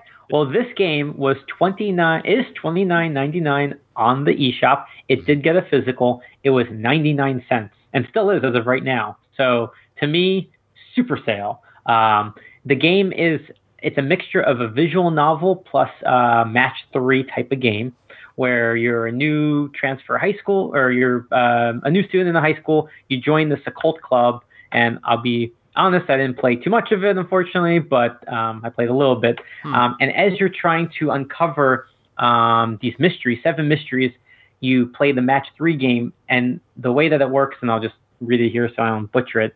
You battle key characters using kotodama, the power of words. Interrogation battle sees you stripping your target naked, exposing the truth behind their lies. So yes, as you're playing the game and you're doing your match 3, you're essentially undressing the character that's on the screen all the way down, I believe, to their bra and panties, and I think there's also male characters too. But it's an interesting game. It's very well done, very anime stylish, and it encourages you to play multiple times to get the full story. So you're not going to be just playing it through once. You also have you can do fiendish puzzles in fantasize mode to perfect your high score, so you can guess what that mode is. But yeah, overall, I mean, it seemed fun, and it was 99 cents, and to me, it's like, all right, it got a retail release. It's normally $30. It's $1. Even though I own it physically, $1, I'm going to add it to my collection digitally. But I like match 3 games. I think it's fun. Visual novels I'm trying to get into more, so it has that appeal too. So overall, I would say check it out. P-Cube is also just a great company. I like them a lot. They're very supportive of Switch Core, so that gets my vote as well. But yeah, it's Kotodama, The 7 Mysteries of Fujisawa. It's 99 cents on the eShop. Go download it now. And thank you, we won, and we can just move on now. Definitely didn't win, JP. All right. So cheated again. Next? Are we saving you for last then? I got second last week, so I got to go second this week. All right. What game you got? So the game that I picked this week, regularly $5, cost me 16 cents. So it was the same percentage as yours, like 96% off. Wrecking Ball Adventure. Ball Adventure. And so this game is a physics-based 2D platformer, has a retro aesthetic to it with a bit 3D graphics. Kind of reminded me a lot of like Portal with the color scheme and everything. It is it's cleverly incorporated into 60 plus levels in story mode. You beat the story mode by yourself, or you can bring up to 3 friends to play local 4-player co-op. You roll, jump, and swing using a trusty grappling hook to traverse around levels, and as you roll into walls, you bounce really far, and you can time bounces to collect orbs and different pieces to get stars and things. You wreck through walls, you avoid threats and traps, and if you die or something, you go back to the next checkpoint, so it's only a time issue that you get penalized, you don't ever actually die. You unlock more stages with the more stars that you collect, and you discover the dark secret of evil Supercom and roll your way out of jail. There's a practice mode as well as an endless mode where you can survive as long as you can. When you play the endless mode, you can play 4-player endless mode and see who survives the longest, which is super crazy. But to me, it was published, it was developed by Don't Bite the Devs, and published by Cubic Games. It was released back last year in August in 2019. But it was available for 16 cents. So 16 points, and I got this game. Super addictive. I couldn't put it down when I started playing it. Went through the entire first world to get an experience of the game. And it doesn't take super long because each level is kind of like a Super Mario Bros. 3 or Mario World style of length. And if you want to just fly through it real quick, you can, or you can go around and collect all of the little things to get, unlockables and find the stars. And it's not like the stars are super hidden either. They're some of them you can see them, and then you got to figure out how to bank your ball to be able to get to that star, and then you realize, oh, I can press a button and use a grappling hook, and then you swing right over to it like Tarzan. Or you like latch onto a platform and swing the ball around the platform to get on top of it, and then crash through a wall. And it's like, I love the physics-based stuff. It's kind of like World of Goo does its physics-based stuff and other games where they have physics-based puzzle platformers. It kind of reminds me of like the classic on the computer Armadillo Run and stuff like that too. But for 16 cents, you can't go wrong. Like, super fun game, and highly, highly recommend it. Nice. That's a good second place game for this week. Very nice. I think Jeffrey's won this week. Whoa. We haven't heard yours yet. Yeah, what did you actually get, Barry? Bring it home, Barry. I'm not so cocky where I don't think I think Barry could get something good. No, I lost for sure. Oh, no. Do you remember Paper Airplane? I got Paper Airplane 2. No. I went for some things that just seemed so ridiculous. I watched the trailer. I'm like, this is the most terrible game in terms of plot imaginable. And I'm like, something compelled me. I'm like, I have to just give this a try, and it was absolutely worse than I could ever imagine. I went for Ski Sniper. Oh no! Heck yeah! For that? Yes, Ski Sniper. What? Which was normally $4.99. It was on sale for 49 cents, so 90% off. I'd like to let you know that it's making me put in my age for this game. Yes, it is. It absolutely will make you put in your age. So it came out February 28th, 2020. It's by Ultimate Games. And pretty much what you do is you pick a point around a ski hill, and you sit there, and skiers will go down, and you pull a sniper rifle out, and you shoot them. No, you don't. How? Oh my God! Barry might win. I don't know. Dude, it's like X-ray vision when you like shoot and hit, and like the X-ray goes right through. See them like blow up. Is there blood? Oh, there's blood, and the whole ski ramp just gets like bloody and what? And people keep going. And some of them are doubles and triples. You have like multiple people going down at the same time, and you have different sniper rifles you can get, and you can like hold your breath to get a little bit more steady. And sure enough, all the different distances. Do you see them like get off the ramp, like still go down the ramp and do the jump? See them at the start. It's like shows them at the start, and then you see them kick off, and you watch them, go down the whole ramp in real time and like launch into the air, and like then you pull your gun and you what? Fire. I'm looking at the pictures right now online. Okay. Oh my God, there's like it like does like the X-ray vision as you hit their brain or. So I'm just going to interject here because I feel that it's worth reading the Nintendo Switch eShop description. I don't even know how this game got approved, but this is literally verbatim the description. Have you ever wondered how difficult it is to shoot a ski jumper on the fly with a sniper rifle? Smiley face. Ski Sniper gives you perfect opportunity to find out. Discover all the sniper weapons, including a crossbow. Complete objectives to get special rewards. Watch your perfect shot trajectory from the special bullet camera perspective. Admire bullet damage in the X-ray mode. Choose your perfect sniping spot and become the best ski sniper around the world. Now, how this game doesn't have a physical, I'm just not sure. But well, I will physicality. Hey, how much was it for you? It's 49 cents. It's $4.99 again. It might be one of those because you downloaded something. Like that. You know what? I'm gonna log in because I feel like now I need to get this game, even though I refused to review it. Actually, look, we got an option to review, and I was just like, I just feel morally wrong for some reason about this game. Like, I just don't feel right killing people like in this kind of setting. I guess my morals were, I just took a stance on this game. It was one of those things where I was like, all right, this is so ridiculous. And I will say this, it is hard. Like, it is really hard to hit people. I only hit a couple. I more misses than anything else, which was kind of good. Maybe it was like me subconsciously, like, no, don't hit them. But when you hit them, you know it. It's still $4.99. Well, so mine's down 20% off to $3.99 if I look right now. So this sale might have ended. I tweeted my picture with the 49 cents. Mm-hmm. I should look in my email, in my inbox to see if I still have the code. It sounds so terrible that I want it, but I'm not going to pay $4 for it. Do yourself a favor and watch the trailer, because the trailer is better than the picture because you see it in action. And I watched the trailer. On the Nintendo eShop, I watched the trailer, and I was like, yeah, okay, I got to try this. Are you surprised, though, that this game got approved? Yes, 100%. How did it get approved? It's like Columbine. Let's have Columbine the game, like the ski. Oh my god, I have... So from long ago, they gave me a code. I couldn't play it, and then I don't even know if I feel right sharing screenshots of this on like Twitter. Like, it just feels so wrong.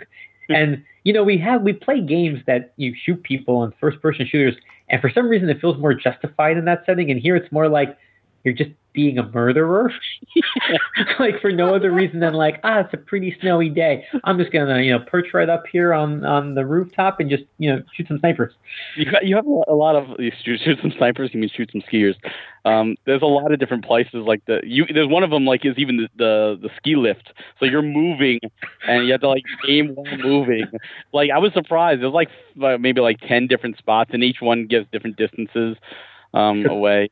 So 2 things based on never playing this game is, 1, I kind of really want to try the crossbow, and 2, I wish I could be the skier and see if I could out-dodge the sniper. Well, this crossbow, you start off with like the worst weapon, and you have to kill a few people to get money to buy up to the crossbow.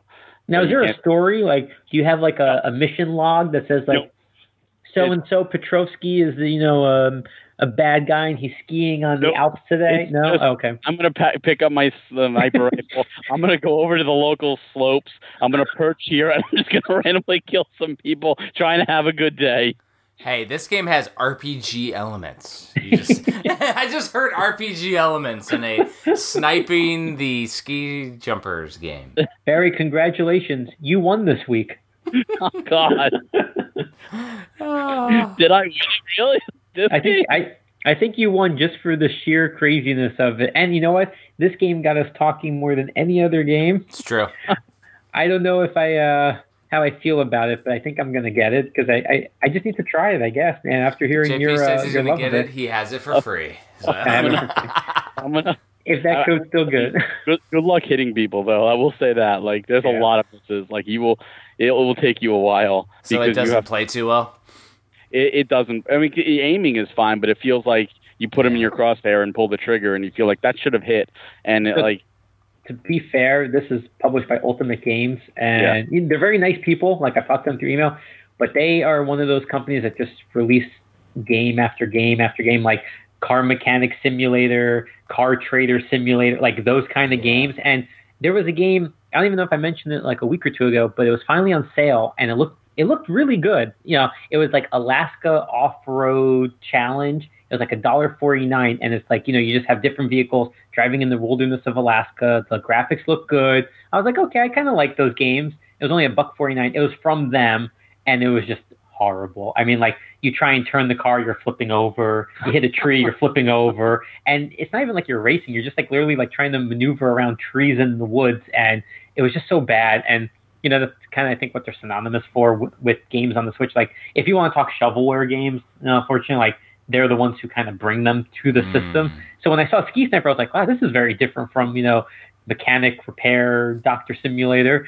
And I'm just like, I guess it makes sense if the aim isn't that good and it's not that. So I will say, JP, I'm kind of glad that there's a little bit of up cost to publish on the Switch with the cartridges, because that kind of avoids these type of games getting a physical easily. Oh, I buy it. Don't get me wrong. Because the Wii, but the Wii, like, you could literally print discs like candy, so it's super easy. And so luckily, with a little bit of up cost, it keeps a lot of these type of games just getting mass produced, which is. However, they could do a compilation. Oh my! I was just thinking that. A 50-1 Ultimate Game. 52.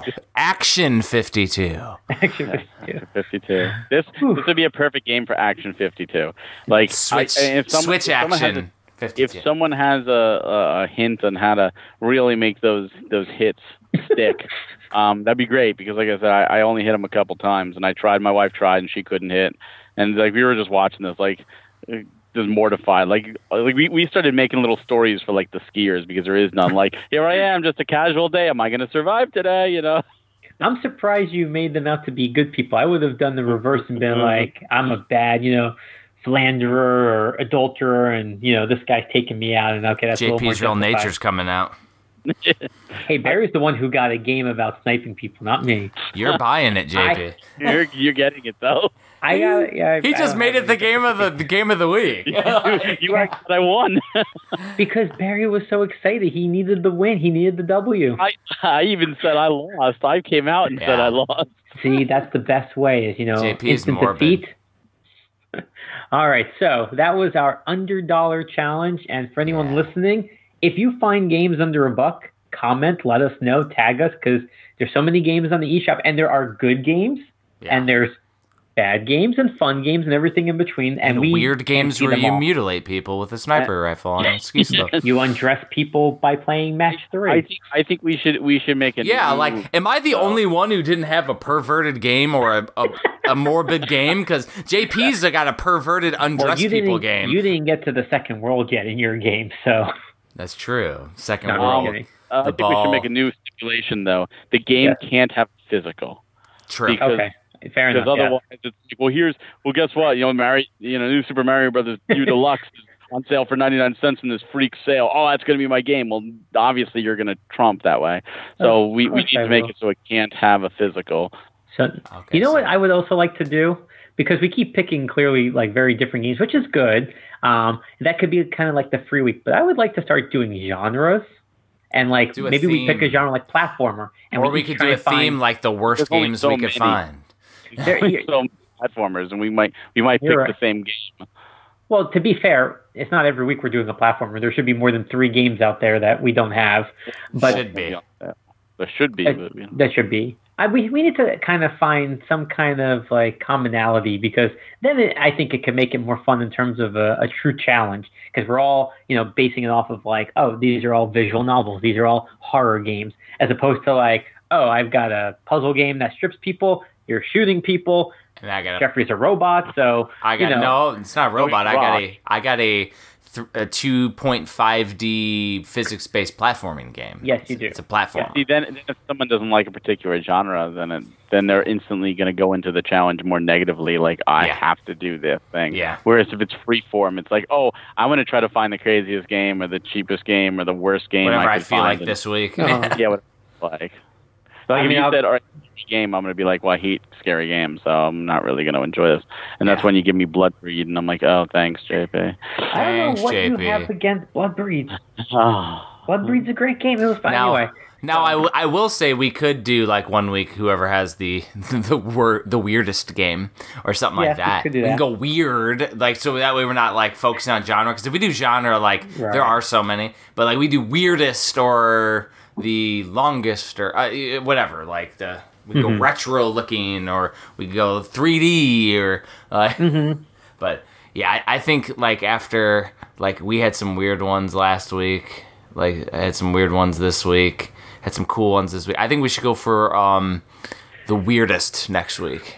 Weirdest game, okay. Weirdest. Can I get weirder than shooting skiers? I mean, I already kind of did that. You definitely set the bar with that one, Barry. The bar very low. You mean you haven't played Ultimate Games Bunny Blast? All right. Yeah, challenge accepted. We're about to get weird. That's all I gotta say. We're going like this week was 2 weird games, and I went normal. So okay. Segue time. Boom. I kind of wanted to bring up one thing that Barry, you actually brought up last week, which was the Ambassador Program. Yeah. And I don't know if you watched it, but Wood actually put out a new video, I think today, where he explains it, because, I think the initial thought after he mentioned that he was he got dropped from the Ambassador Program was that they were changing it up. But apparently, according to his video, he was the only one that was let go. Oh. And he kind of got like mixed messages from the marketing team that's hired by Nintendo to handle the program, because, they told him that it wasn't his content or anything like that. They kind of gave him a vague answer. And then the next day they were like, or in that email, they were like, can you please remove any mention that you were a brand ambassador from your channel, your bio, your description, blah, blah, blah. thank you for, all you've done. And then the next day they were like, oh, would you like codes for these games? And it was just very confusing to him. And then they kind of came back to him and said, like, it had nothing to do with the content. They were just going in a different direction. So it doesn't sound like they really gave him a clear answer. But he said he talked to other ambassadors and nobody else was dropped or anything like that. So we're not really sure. I don't think he's really sure what happened. But as of now, it sounds like the ambassador program still exists. Which that's good. But yeah, I kind of wanted to just gives JP hope. Yeah. But see, that's weird though. That's the worst way to let somebody go. Yeah, and you know what? It's not Wood. you, it's me. It's not you, it's me. And I like Wood. I mean, I've gotten to talk to him a few times, and I like his channel. Like, you could tell he's very passionate about the Switch and Nintendo. And, it makes me worried, I guess, like, as a person who wants to be an ambassador, if, they didn't like his content. Because all I'm thinking is, like, great, on my Twitter channel, I do sales. You know what I mean? Like, it's not just like, oh, I'm just going to do news and Nintendo and stuff, but it's like, oh, do you want to buy my games? And that could be taken the wrong way if somebody's looking at that, because then it's like, oh, you're using your clout to try and sell stuff. But, he has almost 1 million followers on YouTube, which is insane. Like, he's nearing followers that. Like, or subscribers? Subscribers, yeah. Wow, that's crazy. Yeah, he's at like 960, 80,000. Like, he'll get there. And I mean, all his content is Nintendo, and it's just, I mean, you could tell like he was hurt. Like, you're watching the video and you just feel for him because like he really is a nice guy and he's passionate, and it's just like, that's interesting that they would do that. And as far as I know, like, he hasn't done anything that should kind of like make them dismiss him. Like, I haven't seen any controversy or anything like that. But someone that I am trying to be an ambassador. I've reached out to them, but it makes you nervous because it's like, well, what are they really looking for? Like, do I have the right content? I don't know. But like he said, nothing's going to change. He's still going to do, Nintendo videos. He's still supporting them. And yeah, I feel bad for him. That's really what I want to say. I hear they feel if people cheat at the under $1 challenge, then they're not looking for them for. That might be a disqualifier, Barry. Did I say Kodadama was my game? No, I meant Bloodbreed. Bloodbreed. But no, I feel bad for him too. I think that's just Nintendo's never been really good with communication. I mean, look at the whole Wii U debacle. They're just, for some reason, they just don't know how to use words and use them properly. And this whole thing, it almost feels like they realized the story got bigger than they probably anticipated because of their mixed message, and they're trying to clear it up, but they don't know how to clear it up, kind of like Nintendo's Wii U presentation where they tried to clear it up and they still failed. So it's one of those things where I feel for him. I think his content was fine. Some people don't like him. Some people like him. There's nothing wrong with that. But he still was like all Nintendo. He was pushing Nintendo. He was a voice for Nintendo, and a lot of people picked up games because of him. And he's got a large following. So I don't know what direction you want to go in. Do you want to go with the people who hate Nintendo or something? Oh no! What if I get an email now? Are you saying I don't hate Nintendo. Maybe they're looking for the smaller guys now. They want to go for smaller people. Maybe they finally want to utilize Twitter, and that's where I live. So you never know. But either way, I just felt we brought it up last week, so there's a follow up to that. Yeah. So before we get into upcoming games, what we got in, because we didn't talk about what we got in last week, so we normally do news, but I think we should talk about the games that we got, because there's been games that have been coming out. Yeah. So this week I got nothing in. It was great. All right, that was easy. I literally got nothing in. Like honestly, I got in. I got in like 200 plus Jeffrey Wittenhagen's Black Box Challenge on the NES cartridge. Well, there you go. You got some games in. I got that. Did I talk about that? I got in the GameStop deal games. Oh no, we were talking about the GameStop deal, but I don't think you told getting them. Yeah, I don't think you told us what you got. So basically, I ordered. The GameStop had the buy two get one free on everything, including new. So I got 3 new games that I didn't have. And all of them came opened. None of them came with manuals, which I think that they didn't come with them, but we'll verify right here live on the podcast. So first of all, I got Street Fighter 30th Anniversary Collection. Good game. And then I also got a game that I've had the collector's edition from JP, but never had the game since JP got me the collector's edition without the game because he's a sucker. But I got Tales of Vesperia definitive edition. Oh yeah, nice, great game. Amazing game. I played the original on the 360, and then I got the second version on the PS3, and then now I got this version, and I have the sealed collector's edition that I haven't opened yet. You're welcome. I never had the PS4 Steelbook. The PS4 Steelbook because people hate us. And then the third game, and this was my free game because they were all the same price. I think they were all $40 games on there. Ni no Kuni, Wrath of the White Witch, which is an amazing game. I loved it. Again, all of these games, with the exception of Street Fighter, played like the beginning part for hours and never actually beat it. The one that really disappoints me, though, from a GameStop bought it brand new perspective, is Tales of Vesperia has like damage on the top of the cover. Ooh. Like the red Switch has like white marks, and then at the top, and it's a white cover on the front, and there's like a black mark, and like I was like, how are you gonna send a quote unquote brand new game that is obviously used because there are like marks on the cover, and like the other two, they look new, they're flawless, but like I paid for 3 new games. They definitely send me... I think that one said, like, hold on it or something. But I think it was a floor copy. But you could probably go to a local GameStop now that they're starting to open up and exchange it. Yeah. I mean... I'm going to risk COVID to get a new case. That's right. Did any of these 3 games... I know the Bandai Namco games usually don't come with it, but did any of these 3 games come with a manual? I don't... Yeah, you should... I should have remembered to check before, but I don't think Street Fighter came with anything. Yeah. Fun fact, though, in Japan, they did make an anniversary collection that came with like an art book packaged with it. Of course they did, because America. Didn't get that. Because America. I was going to say, you have to remember, the 2 of them may be Bandai Namco, but the other one's Capcom, and sometimes they don't even put the game in there, let alone a manual. So be thankful you have the game there. What did we figure out when I was doing the definitive, that Xenoblade 2, like my copy, because I got the collectors, it didn't come with a case in it. I was like, what? How did that happen? You know, it's funny. So, like, this past week, you mentioned that I was like, I'm a variant cover collector, and I sold a lot of my collector editions. And the first-party Nintendo games, whenever they have a collector edition that comes with the case, it's always a different backing. And sometimes there's like no ESRB rating on the front. So like Fire Emblem Warriors, for instance, had a different cover. And I got Xenoblade 2, or I got Xenoblade the first one, and I bought the collector's edition. I was like, it has a different back than the retail. And I'm starting to look through my shelf. I'm like, crap, I sold my Xenoblade Chronicles 2.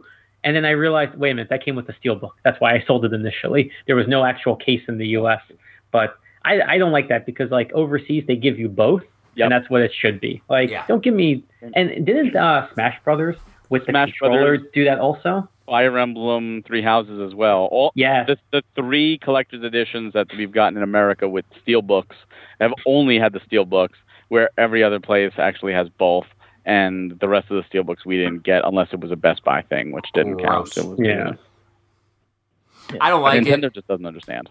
I don't like it. I mean, because my thing is, even with my collection, I display all the cases, and then all my limited stuff is, in my closet on display with the cool stuff that I can, and then everything else is, stacked neatly inside cubes. So, like, I don't have room to display all of them, except for my top 5. I have, like, the limited stuff, with the exception of Mario Odyssey, because Nintendo didn't do anything for that amazing game, except for a later release. But that's the thing, though. So, like, with Xeno 2, like, I have no copy on my game collection shelf, because I literally don't have a case for it. And so now I could go to, like, Nintendo and get a case, a blank case, and print one secondhand, which is like a bit much, though, just to pique my need of wanting all the games on my shelf. So it's like Well, I'm just mad that I have to get the Link's Awakening Dreamer because it had a different backing, and I was like, I shouldn't have sold those collector editions. I didn't even realize that. Yeah, they do it all the time. JP. It makes me mad because I went on eBay and actually, so on eBay this week, well, when I get to it, I'll talk about it. See, is it just a different, like, this says not for resale, or is it actually different back entirely? Different back entirely. The front. So, okay, sorry, I'm hijacking Jeffrey's. Well, I will say, JP, at least this is giving you that organic game hunting experience because you have such a happy trigger finger to sell everything. So that's good. Yeah. Because like I get to have that because I'm not buying everything and I just throw stuff into my backlog. So that's where I got these sales help me out, and then I can get a game for free and pick up some amazing games that I haven't played. I mean, I've been wanting to play all the awesome arcade Street Fighters on my Switch for a while. I've just been waiting. So like it's cool. And honestly, that there was probably 20 games that I could have gotten with the sale. A lot of them weren't available online, so like I'd had to go into the store, which I wasn't going to do. But but it was pretty cool. But yeah, we got to give JP more of these organic game hunting experiences. So keep selling, JP. Keep selling. Yeah, but the problem is I can't go to stores. I have to go to eBay or through people because June 15th. June 15th it opens for us. What does? Stores. Really? Non-essential retail, June 15th. Yep. Wow. Yeah, I'm not going. But no, for me it's harder because like I go on eBay and I have to have a picture of the back case, and so many people either show the front and then they show the cartridge, and a few people will show the back. And I got lucky with Fire Emblem Warriors because it was like $30 and it was still sealed. So the guy bought the special edition, took out the game case, kept it sealed, and then sold it. And I got it for $30. I was like, okay, that's not bad. But now like either like the Breath of the Wild, Mario Odyssey, Splatoon 2, Link's Awakening, nobody sells them individually, and I'm not ready to shell out like cost or more for the special editions that I once had. So you're right. I mean, to me, like I'll be hunting online primarily, but it is something to keep in my mind now moving forward that when they come out with a collector's edition, I probably should just buy that one, and then and then the later point buy the standard edition for cheaper. I like how you mentioned eBay too, because like unless I want to bother yourself or Barry like constantly when I'm doing like volume 2 research for the Switch Collector, like I just go to eBay to look at the back of the box if I don't own it to find out exactly how many players there are. Like otherwise I gotta be like, hey, can you send me a picture of the back because I'm not using the backs of the boxes in the book, like but I use that. To your store. Yeah, but I use that in that information in the book. Right. Like I have my own graphical breakout that I created, so that way, and then it's a yes or no on the internet, and some stuff if it says download in there, I'm putting yes. So right. But yes, but instead of like bothering Barry and GP, I kind of just go to eBay real quick. If you have a question, feel free to ask. You're never bothering me. Never a bother. Oh, I'm doing this stuff at weird hours and things. Well, have you seen when I go to sleep? If we don't respond immediately, we'll respond when we wake up. Yeah. There you go. And then I'll be like hours into something else. Like at work. Well, it doesn't matter. Even if you say like, how many players is this? Or could you send me a picture and it's hours later you've gone to bed. You could always, when you get ready to do it again, scroll up and see the picture. So there you go. It's not time sensitive. The way it is, because the way my brain works, I have to have the motivation to knock it out. And I'm doing like book editing for like 4 or 5 hours straight. And then I don't go back to it for like a week. Because then I go to something else, and then I go to Switch games or other stuff. So, like, it may not be another couple days till I get back to it, or a week, because, I mean, unless the book's actually funded and people are waiting on it, like, it's literally just a side thing. And then by the time we get ready to, like, launch volume, or year 2, I'll have volume 2 and 3 completely done, templated, and templated for writing, too. Like, it'll be, because I don't like backers having to wait. So continue on. You guys actually probably got some games unlike me. So should I go second? I'm trying to even think for myself. I got the Naruto Ultimate Ninja 4 finally came in after months of being overseas. Yeah. And I have a lot of things still supposed to be coming. Actually, Barry, me too. I had so many updates of shipping things. I got nothing in the mail. I had like a letter in my damn mailbox, and I'm like, how is there only a letter? I had like 27 different shipping updates. I still have so many packages from like PlayAsia and overseas that are just slowly trickling and getting here. It was last week. I said I got Farlap. That finally came in, which got restocked, by the way. Which is it cool did. I should share that. It's got to restock. But that's pretty much it. It's been a sadly dead week just because things haven't come in. My turn. Go ahead. 100 things. Go ahead. Here we go. JP. I had to go to my photo. Thank God I take photos of everything because I never remember. It was funny. So when we first started this Playcast, whenever like the week we were gonna record, I always kept the games like in the dining room, and I just stacked them up so when we recorded, I could read them. And then after a while, I was like, I'm just gonna put them on the shelf, and then I just couldn't remember what I bought or what came in. Take a picture, JP, of it. All right. So now I take pictures. So going in order of my picks, I got the Peggy rated Farlap that Barry got. I got Arcade Spirits in, a visual novel game. I got MotoGP 20, which is a physical, so it's just a digital code in the case. Even though the previous years were cartridges, so I have no idea, what made them change that. Then I also got in. Wait, you got those this week or last week? Well, I don't think we talked about it last week. Oh, yeah, because I got all those last week. Yeah, so I'm just catching up now. I got nothing in this week. I only got those 3 games in like 2 weeks ago. Yeah, so I got Snooker 19 Gold Edition, which was a European release. And for those wondering, it's the exact same cartridge as in Snooker 19, and the DLC content is a code in the case. So you have a different case that says Gold Edition, but the cartridge is identical. So for people wondering, I got that in. I opened it up just to make sure. We all got Xenoblade Chronicles in. We didn't talk about that. Oh, yeah. I did get that game in. We did get that. Also, I got something. Yay! I did get that in. I got that in. Huzzah! My bad. I lied, everyone. That's okay. I don't know. I think Amazon US just shipped this out early because the actual release date is June 9th in the US. Oh, yeah. But I got the Oddworld Stranger's Wrath HD Limited Edition. It came out last week in the UK, and we're not supposed to get it until the 9th. But for whatever reason, they got the limited ones in early. They shipped them out. Then they sold out, and now they have it as a pre-order for next week. I will say this, though. It's really cool if you're into collector editions and limited editions, because Microids announced that they were doing 3 Oddworld games. So Stranger's Wrath is one, Munch's Odyssey is the second, and they haven't announced the third, but we're all thinking it's the New and Tasty. And what's really cool is that on one side of the spine of the sleeve, or like the slipcover, it's a picture. So it's like a piece of a picture with Abe. So I'm pretty sure when you buy all 3 limited editions and you put them together, it makes just one picture on the spine. And I just love that. So it definitely encourages me to buy all 3 of the limited edition ones. So I want to let people know in case you were wondering about that. And it's only $5 more than the standard. So go with the limited. I also got in from Amazon Spain, Mega Party, a Tooth Adventure. It's plus 40 games, so it's like lots of mini games. I guess Tooth is like a famous French comic or show or something, and they made a game about it. So I got the English cover in because last year the French cover came out, so of course I had to buy the English.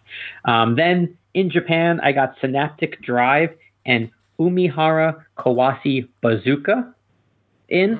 The Bazooka game is getting a US retail, a UK retail, a UK limited through Strictly Limited Games, and then I just bought the Japanese one because I'm impatient.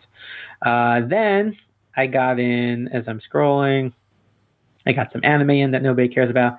I got the Evercade in. I feel like I should just mention that. The Evercade's awesome. Mine hasn't even shipped yet. Special JP shipping. No, don't be jealous. I canceled my Amazon US one because they pushed it to June 18th. Yeah, I went for the UK one too, and it still hasn't come. Fun stock.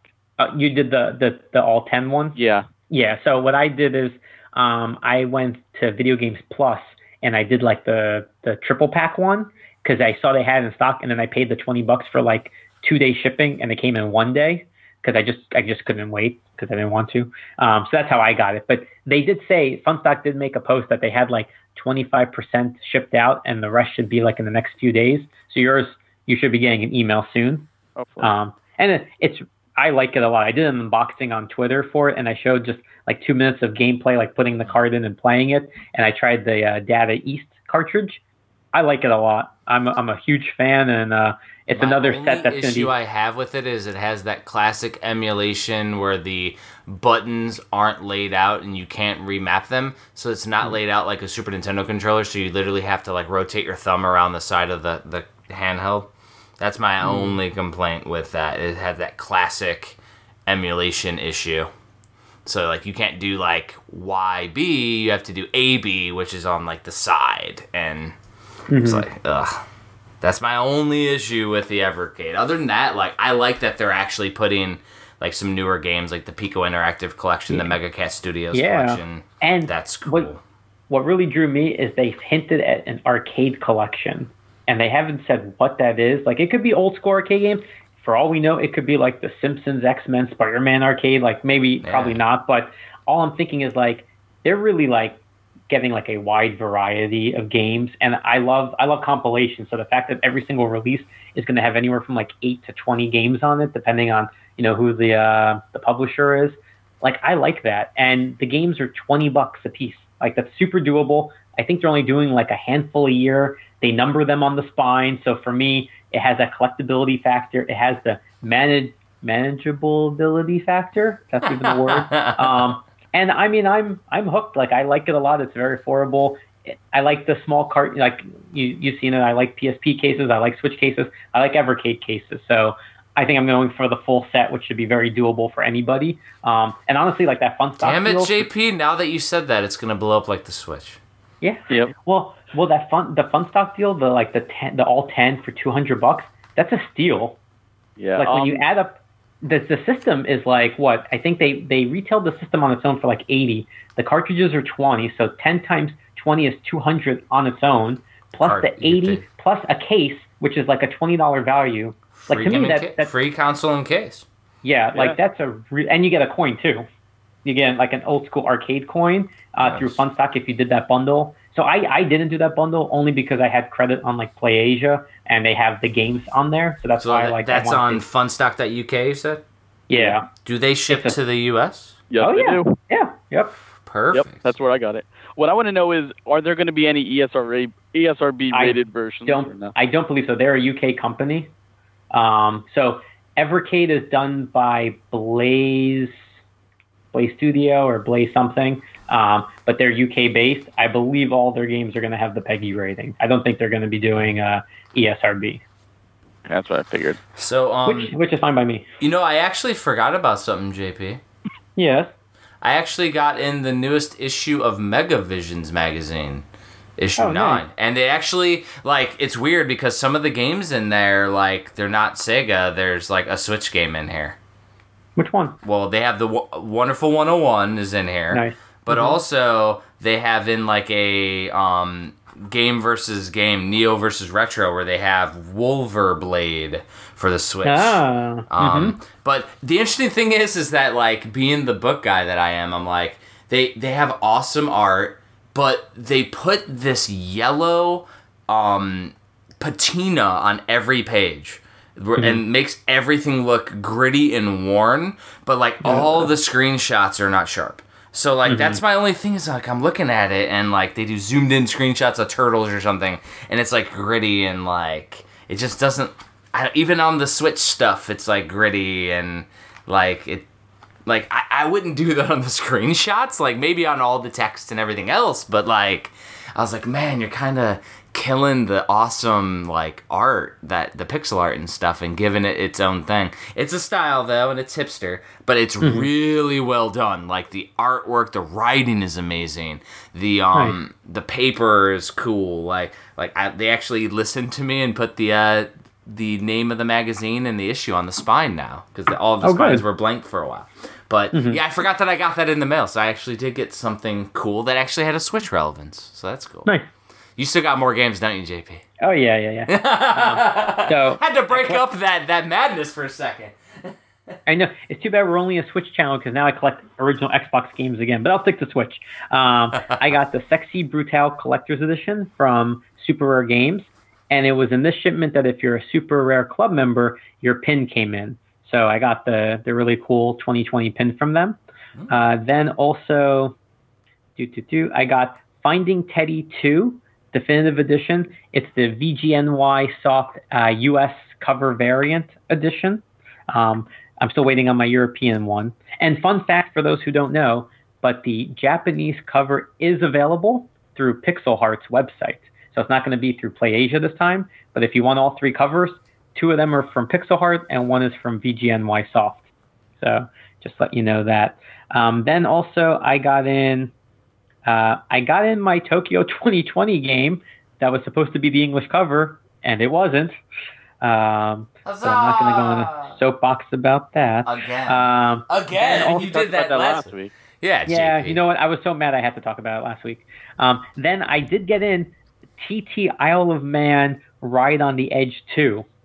And this game, for me, has probably been the biggest challenge game to get recently because Amazon UK, even though they had it in stock, isn't shipping it. Nobody on eBay in the US had it. Even Amazon US, you could order it through Amazon UK. They weren't shipping it.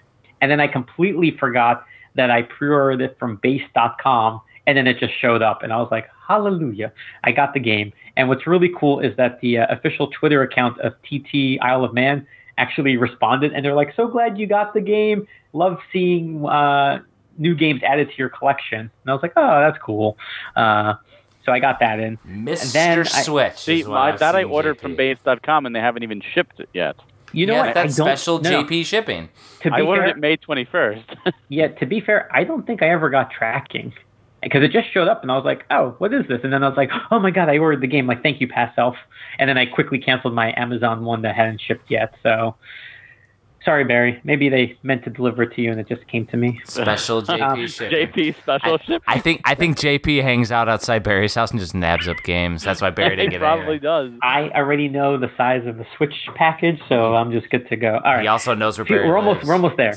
I got the Fire Emblem Warriors Collector Edition variant case cover in, and I got a game that I guess nobody else has yet. I got the Hotline Miami Collection Special Reserve Edition. Special JP came shipping. in today.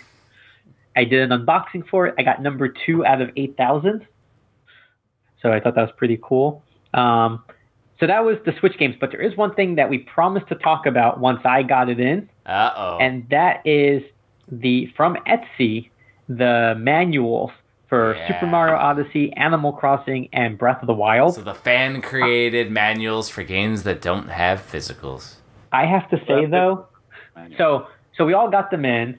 I love them. You know, I'm flipping through it. I think, like, you could tell he put a lot of time into it. Mm-hmm. But I think what's really awesome is that there's definitely a market for this, because every time that I post about these, I kid you not, the Zelda one sells out. Like, right away. And all of a sudden, I see people going like, oh, you think he's going to have more of the Zeldas? And I'm like, well, he's making them. Like, he just has what's available at the time, but he keeps selling out of them, which I think is just great. And then he's also working, or at least he will be working on Mario new ones. Kart 8, Link's Awakening are 2 that I saw. There was one other game. Yeah. 3. What was the other one? Luigi's Mansion 3. Nice. Oh, nice. Yeah, I definitely saw those. Like, he posted little, like, teasers, and I was like, I thought he also posted, like, Mario Odyssey. He's doing another version of Mario Odyssey. That I didn't, I mean, it could be, I didn't see it. Didn't see that. But, there was some kind of collector's thing for it, like a Star Collector's Guide or something. Oh. I mean, I will say that, they're really well done. Like, I'm flipping through it. I like it a lot. Like, I am definitely a fan of this, because there's one other person on Twitter that I've gotten to talk to that made a custom manual NES style for ARMS. Yeah, I'm mad I missed that one. Well, all right, so I would say just email him. He's really nice when he kind of does like them in batches. Like, he takes a request list. Yeah, he took my name down a while ago. I don't think he's done a batch yet. He took my name down a while ago, too. Okay. In fact, when we were doing the ARMS video, the ARMS episode, and you posted about it, I reached out to him, and he's like, oh, I put your name on the list. Okay, and then nothing. So he did. And that's when Barry made the inherent idea to not tell you about the Tokyo 2020, just to pay you back for not telling us about the ARMS manual. And now JP's about to not tell us about another manual. No, I'm going to tell you, he actually made a second manual for Splatoon 2. Oh, really? Yeah, and I think he's finishing that up now. But right now, he does it as just like a nonprofit. He works with a few people. He does it, labor of love. So Rowan, I believe it's Rowan, who does these. He has them on Etsy, super affordable, very detailed. Like, I mean, to be able to make a manual like that and then have it available, I'm a super fan of them because I love making the case complete, and this definitely does that. And especially, you can just tell everybody wants a manual. Like, it's just a thing that I see it all the time now. It's just like, it's surprising like we have to ask for a manual. And it's been like that really for many years. And we were talking about it. It's surprising that some of the limited companies aren't doing manuals. Yeah. Yes. Yeah. Red Art should I don't think Red Art always does one. I could be wrong. Strictly Limited doesn't always do them. Yeah. And maybe Red Art does. But you're right. I mean, it's just nice because you open up, it's just that little extra. Even if it's just the controls, which you can literally go into the game, pause, and look at it. Even if it's just the little background story, it's just something in the case that just makes it more whole. And you know, we all grew up in that generation of getting manuals in the games, so we're still used to it, which is funny because if you think about it, nowadays it's not common, but it's just ingrained in us. Like, you open up the box, you get a manual. If you're lucky, you get a map. I mean, that's just like amazing. But manuals just like are synonymous with the box and the manual was the link to the game when you were on your way home from the toy store. You were reading it, and when you had to go to school the next day, you brought it in to read it during lunch because you wanted to play the game, and that was your connection. I brought strategy guides into school, and I would read about the characters. I'd read about the weapons. Like, I remember Dragon Quest VIII when I got the guide and for PS2, and I'm just like, you know, building it up for me because I'm like, I can't play it right now. Like you said, I got some free time at lunch or whatever. JP's making me feel old now. Wow, now it makes me feel old. I feel old as Nintendo games and NES games, here you're like, oh, that game came out when you were in college. I took the school. Yeah, like, well, wait, how old are you, Barry? I'm 37. I'm 35. And I'm older than both of you. So. Yeah, Jeffrey's like 60. I mean, it's a big difference. Hey, all those gray hairs are London, actually. When I was in high school, but by Dragon Quest VIII, it was like right after, you know. Dragon Quest VIII, I was in college. I want to say college, like freshman or sophomore year. And maybe I even took a break. I don't even know. But you know what I mean? Like, you open it up and you want to see something. And, you know, sometimes the manual had not even just about the characters and the controls, but it had like a backstory that you kind of needed. Like, it helped you get into the game before you even turned it on. And nowadays, you open it up and at best, maybe you see inner artwork, maybe you see a warning, like registration stuff, a white background. Yeah, and it's just a shame because it's not that expensive to do. And it goes that extra mile for a true physical. So I'm glad that he's doing them. I'm glad that like he's selling out of them. Like, that's just great that the community is just like taking to them. But, you know, now he's got to hire some people and just build up that demand because he keeps selling out. And I don't know how long it takes him to print them out and, you know, get all that stuff going. But we're going to keep him busy for a while. That's for sure. Damn right. Yeah, so I wanted to mention that mine finally came in, and he was great with like customer service too, because he felt so bad that like Barry got in, who's like a town over, and you know, I'm still waiting, and we thought it was lost, but it finally came in. It was great. I'm definitely going to be a repeat customer of his, and I hope he continues to. So now, Barry, we know how JP gets his special shipping. He literally PMs them and guilts them into shipping. Yeah. Why did you? And so now, like, companies are like, let's just get JP his so he doesn't complain on Twitter, and then he gets stuff like a week early than everybody else. Can I just say, I thought this was funny. So today, Go Nintendo posted about the Clubhouse games, and all I did was I put a tweet, and I was just like, oh man, I wish UPS would get here. I want to play this so bad. And like 4 hours later, UPS support responded to my tweet. They're like, hi there. Please contact us with your tracking number, and we'll check it for you, and we'll see what's going on. And I tell Shannon, I start laughing, and I respond back. I was like, oh no, I'm like, you're good. I'm just excited for the game, and I'm just like, oh man, I even have like UPS like watching me now. JP specials. Did you get your copy in already?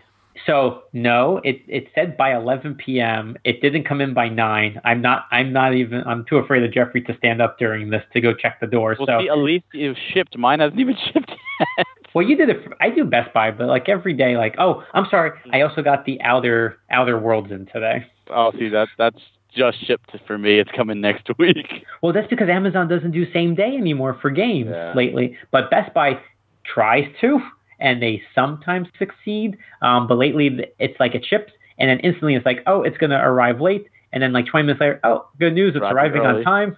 And then it still doesn't come. And UPS now, like, if it says it's arriving today, I get it tomorrow. So I don't even know if I get UPS. You want to know the best thing, JP? So I told you that I got like over like hundreds of Nintendo games. Yeah. The DHL guy delivered it and put it in front of my door, so my wife couldn't even open the door to get the like. She's like I had to push the door open, and like I wasn't home yet, so like my wife like couldn't get out. I'm like, well, you could have went and opened the garage door and walked around. She's like, oh yeah, I could have done that. I was like, yeah, so the DHL guy like got his revenge on these heavy packages that showed up.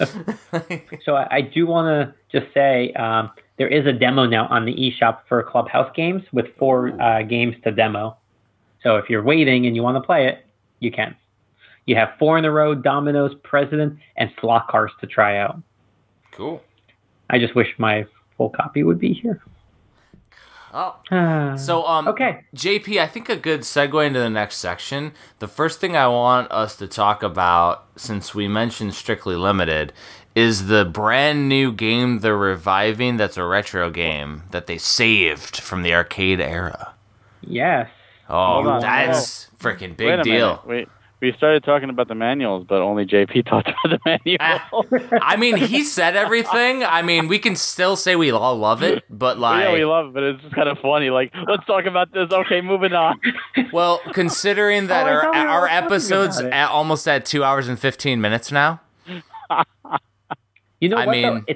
I was thinking, though, as we were all talking, I'm like, we seem to be on fire today. Like, we're all getting along. It's going smoothly. And then Barry throws out shade. I'm like throwing out shade. You're like, oh, I didn't get to talk. No, I just don't want Barry, to listen talking and go, smack. What the heck? They didn't even all get a voice in, but now it's fine. Barry, I'm sorry. What did you think about the manual? Barry, what did you think about the I hated them. They were terrible. No, I'm kidding. They were really good, actually. I thought they were well made, and I want to see more of them for sure. Cool. Now go on, Jeff. So Jeff complained about 1 second, 1 sentence, and he bitched. You hear that, JP? He's complaining. So Jeffrey's talking about Clockwork Aquario. Yeah. What's that? So this was a long-canceled 1992 game from the creators of the Wonder Boy series. And it's getting a revival. It's getting revived, not even a revival. It's getting revived, I believe, on the Switch. Definitely on the Switch. It sounds like also the PS4 from Strictly Limited Games. And that's one of their like focus now, is that they want to bring back like older games. So like we saw that with Ultra Core. We're seeing that now with this one. And I'm perfectly fine if that's what their focus is going to be, because it's great to see like these kind of games just get new life now. Let's hope but they announced it earlier this week, and I want a manual for it. What's that? I want a manual for this game. Oh yeah, I this is one that I'll probably pick up the collector's edition for, because they'll definitely. I feel like they'll put that. They have nice collector editions. I love them, but I feel like with like these revival ones, it's like you're just going to go all out. Like this is the first time we're getting this game ever, and it was back from the '90s. So I hope they go retro as much as they can with their collector edition. Oh yeah. But it's I'm sorry. So Jeffrey, did you want to say anything else about the game? I mean, I think it just looks amazing. Like the artwork is absolutely 90s. Let's did they announce who they're having do like any of the artwork or anything? Are they going back to the 90s to hire like an old 90s artist, or like... I don't think they went into those details yet that I saw. Hopefully they're listening, or a certain JP tags them and gives them the idea, because like they need to like go all out with nostalgia on this sucker. Mm-hmm. It's definitely deserving. Like this is a revival. This is awesome. This is like what we live for as gamers. Oh yeah. Yeah. Was there any other news that you guys wanted to bring up? Because I have new releases, if we have time. But is there anything else that caught your eye this week? I mean, the only other big news piece was that with the Nintendo store had got something thrown through the window through the riots and everything, which is like crazy.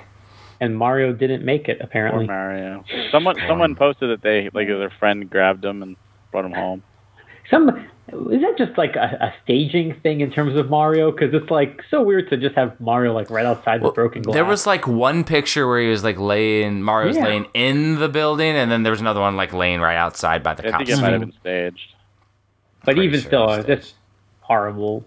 We're in a crazy time, everyone. Oh yeah, it's madness. The other pieces. So now on my weekly release post, I decided to start adding like news you may have missed for like physical releases because lots of announcements get made. Because it doesn't take you long enough. No. Although this week surprisingly was a slower week. So Strictly Limited Games, I mentioned Clockwork Aquario. Yeah. B-Side Games opened up pre-orders for their 5th release, which is Brave Dungeon Chronicle Pack. Ooh. And it supports English. We confirmed that. Also, Limited Run Games announced that they're going to be doing the North American release of the Samurai Showdown Neo Geo collection that we thought only Pix and Love was going to do, minus the Japanese release that it was getting. But they're going to be doing it. They will be offering a shock box, and they'll have more details to follow. Cool. Today we got some more information about the upcoming Mother Russia Bleeds collector's edition from Special Reserve. Hey JP, before you get too far down the line, so Barry, question: since you have the other one and you prefer U.S. releases, right? Because you have the Samurai Showdown Pix and Love version, right? Well, it's coming. I haven't received it yet. Yeah, JP shipping. Only, yeah. Just open up for pre-order this week. But from a collector perspective, if Pix and Love has the exact same shock box with the little clamp on it, which is like that one that they use for aftermarket bootleg Neo Geo games, it's the same box that they use, but Limited Run does a traditional shock box, like one of the plastic clamshell ones. Like, what would you rather have? Consistency of the shock box, or are you going to do the consistency of the shock box and then get the regular edition for US? See, this kind of annoyed me only because they announced the Limited Run version after Pix and Love went up. So I actually pre-ordered Pix and Love, but I pre-ordered the regular versions because I didn't buy that Samurai Showdown 2 for the clamshell. I bought it for the exclusive Neo Geo physical. That was the only reason I bought it. As for the clamshells, I have some AES games, in the clamshells up on my shelf, but I'm probably not even going to keep them. So I'm not going to put them together or anything because I'm going to have the US version of Samurai Showdown on my shelf. I'm going to put the European Samurai Showdown 2 and the English Neo Geo, and I just don't have the room for shock boxes or collector's editions like that. So it doesn't bother me one bit because I'm not worrying about them. What about you, JP? So now that I know Pix and Love numbers their games, because that previous one with the Neo Geo Color Physical had a 1 on it, I'm buying them all. And I like the shock boxes. I think they're cool. So to me, if that's the style that they're going to go with, that's going to look consistent on the shelf. So the Pix and Love beats out the Limited Run in this case just because of the style. Well, I mean, I'm still getting the Limited Run version. But I mean, there's only room for one game on the shelf, unless you're gonna display them both next to each other or something. Yeah, I mean, well, right now my collector editions are pretty much just on shelves, wherever I can find space. So those aren't necessarily the neatest. What I'll do a lot of times is I'll take the game out and I'll put the regular case with my Switch games, and then the collector edition kind of just goes on the shelf. And if I can face forward it, I will. If not, then I'll spine it. But yeah. But yeah, they announced it, I think, also at 11 a.m. when the Pix and Love went live. So it'll be interesting to see what the price is for the Limited Run version, because I wasn't able to get the Pix and Love first one, so you'll have another chance. Yeah. Well, people don't know this, but I talked to them, and apparently they're also going to be offering the Neo Geo Color game separately, it sounds like. Wait, really? They're going to be doing that? That's what it hinted at to me. Oh, man. So they're going to do the Neo Geo Color game separately as a shock box? No, I don't know if it's a shock box, but Just physical. It definitely sounds like they're at least going to offer the game, so it may just be as a standalone. Which that's cool. I'm sure that's what a lot of people wanted, because the Samurai Showdown game that it was paired with was the retail game that was available in all regions. But having that exclusive Neo Geo Color game as a physical, that was the big appeal. And that's technically what is part of their numbered run. So it does make sense that if they're going to reprint it again, that's what they would offer, because it's number one of their release.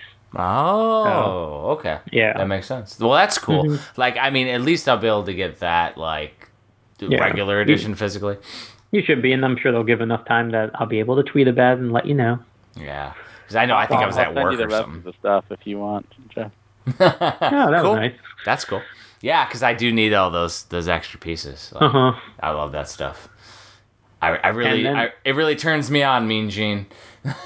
So I will say, since we are talking about pre-orders, next week actually sounds kind of light because as of right now, I don't think anything's been announced. You just ruined it. It's going to be crazy now. Oh, I know. That's why I said it. Damn. He just wants more games. You haven't figured this out now? He's not wrong. There was one other piece. So on Monday, the 8th, we were supposed to have the LRG3 E3 presentation. They postponed it to a later date, which they'll reveal later. So we're not getting their presentation right away, but it sounds like we will still at least get it. But I personally was really looking forward to that. I love, we talked about this, but I love their last two. And, it's always an abundance, I think that's the word, of new games. It is now. Yeah, it is now. So we'll have to wait a little bit longer, but just give them a follow on social media so you can stay up to date on that. I think that was really like all the big news that I saw. So thankfully it was a slower news week. As of right now, nothing has been announced for limited pre-orders for next week, but that could change. And then we do have a few retail games coming out. It's actually not that many, so I can go through it really quick while people are still listening. So while Tuesday, they're still listening. While they're still listening. Well, we've got their attention still after 2 hours and 20 minutes. On Tuesday, June 9th, we have the official release of Oddworld Stranger's Wrath HD in the U.S., so that's the regular edition and the limited that we talked about. On Thursday, June 11th, in Japan, Wonderful 101 Remastered comes out physically, and it does support English. We are getting it, and the UK are getting it in June, later in the month. So we're just getting it like a few weeks later. So since it's the same cover, I'm holding off. I'm not going to be double dipping on that. Plus, I backed the Kickstarter, which comes with an exclusive, I think, slipcover. He's not going to really double dip. He's going to triple dip. Triple dip. Then on Friday, June 12th in the UK, 1971 Project Helios is coming out. There's only one version of it, but it comes with a cardboard cover, 4 character cards, stickers, and a digital soundtrack code. And you could pre-order it from Shop for Megastore if you want. That's probably the cheapest place I've seen it. Also in the UK, Dungeons of the Endless is coming out. It's from Merge Games. There's also a signature edition version on their website. And we're getting it, I think, like 2 weeks later in the US for the standard. So we are still getting it, just not next week. Also from Merge Games, Spirit of the North is coming out. Same thing, we're getting in the US in like 2 weeks or so. The UK is getting the standard and the signature collector's edition. And we actually did I think it's our first video review on JP Switchmania's YouTube channel. So you can check out some gameplay and our review of that game. And we liked it. It was good. And then also something new that's coming from Microids. It's called Microids Replay. And these are all physical releases. So it's all digital codes and cases. It's EU exclusive, but they're bringing back some games that they had done physically, and they're doing it for like $15 as digital codes. So their first wave is going to be Gear Club Unlimited, Moto Racer 4, Super Chariot, Siberia, and I believe Toki. So those are, and Yesterday Origins. So there's a whole slew of physical releases that are coming, and of course, I'm trying to find a way to get them imported right now. But other than that, that's it for next week. So not too heavy, really, for physicals. So I actually got a topical thing to ask. I saw a post that might be a cool piece to talk about. So I saw a post. What do you guys do with your collector's cards that come with Switch games? Because like Limited Run does theirs. Some other companies do theirs. I personally put mine like in the game cases. Mm-hmm. But like, do any of you guys have anything creative that you do? I bought Super Rare Games binder that they made because it's custom made that each page is 6 slots. So you have the 5 cards and then like the cover card. So I put all of theirs in release order. For limited run games, when I open the game, I will put it inside the case if I keep it sealed, I will put it behind the case. Like I have a retro protector, plastic protector, and I just slide it in there. So I keep it together. If it's a collector edition, like a big box one, I right now just have a stack of them on the shelf because I don't really have a place to put them. You have all your games in retro protectors?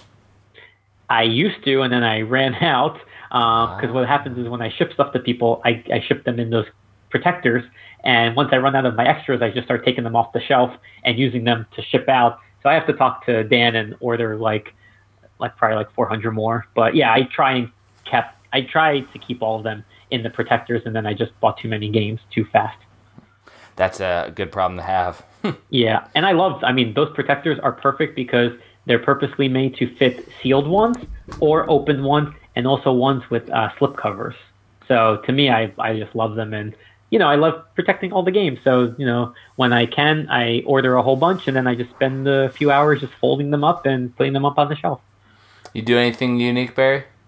I do the super rare binder as well for the super rare games with all in release order as well. Mm-hmm. And limited run, I just use an actual binder. Nice. I did get a couple of the limited run binders, but just too many cards for those things. I just use a standard. Do you actively collect the cards? I'd like to get more into actively collecting it, but it's just... I feel like it's very, very hard. Yeah, it's especially if you want to I want everyone in silver and everyone in gold. And, I want all the plates and I have one plate. Which games? I don't even remember now. It wasn't a great game, and I'm like, oh yay, thanks. I've been with you guys from the beginning, and this is the plate I get. You're complaining about getting a plate. I got 0 plates. So. JP's I got 8. I do not. 9. I got him.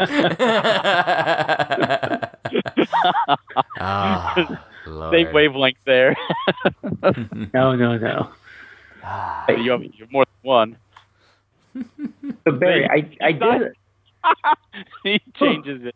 Moving on to another topic. He's got more than 9. Barry, I didn't see your response to this, but we're talking about cool he things ignores you. We gotta know the number, JP. What's that number, JP? The number 0. Thank you very much. Is it really? Yeah. Wow. Everyone thinks I'm so special. I don't ask for anything. Except for shipping immediately, otherwise he will troll their company. No. Okay, so we're talking about cool physical pieces. We talked about shock boxes, manuals today, cards. I did a poll, or not a poll, I did a question to the Facebook group and Twitter about... I answered that. Did you answer it? I answered in one of your posts. Do you remember what you said? Yes, I do. Great. So my question, and you know what, for anybody listening, and I haven't responded, you still can, but I asked, what do you like about collector editions, special editions, limited editions? What do you like to see? What are items that you haven't seen that you want to? What kind of packaging do you like? So Barry, I'm just curious, what's your ideal collector edition? I said, for my answer, honestly, was Steelbook. That was my answer. A Steelbook is enough for you to say, I'm buying all right, I used to buy every collector's edition out there. I had all the, and I still do. I need to move them. I have all the NAS, Vita, and the PS4 and the Switch, and I got all that stuff. And what happened was, I didn't really have the shelf space, and the ones that I did have looked awkward. And now they're sitting in a protective box, and they're not being enjoyed. They're sitting in a box. And if my collection was small, it would be one of those, I'd put them up on display, and I've seen some people with some really cool displays. And without that space, it's just wasted. I have no room for it. I'd rather have the room. If you said, what this super cool big collector's edition, would you rather do that, or would you rather fit an extra 50 games in that spot, or 10 games, or 20 games? I would rather put more games, especially because games keep coming out, and there's plenty that I don't have from yesteryear. So I stopped doing collector's editions, and now the only way I buy them is if it has a steelbook or an exclusive cover, because I gut my collector's editions. I'll put those out. If it has a soundtrack, I'll keep the soundtrack. But posters or bonus little tchotchkes or figures or pins or whatever, I just put back in the box, and I'll either try to sell it at a con if we could ever do those again, or I've sold some friends of mine for stupid cheap. If it's just an empty box, I've given empty boxes to friends. Just like here, I don't need it anymore. So let me ask you something. What do you like about the Steelbook? Like, what is it that I see? I mean, that's probably like the number one thing I've seen.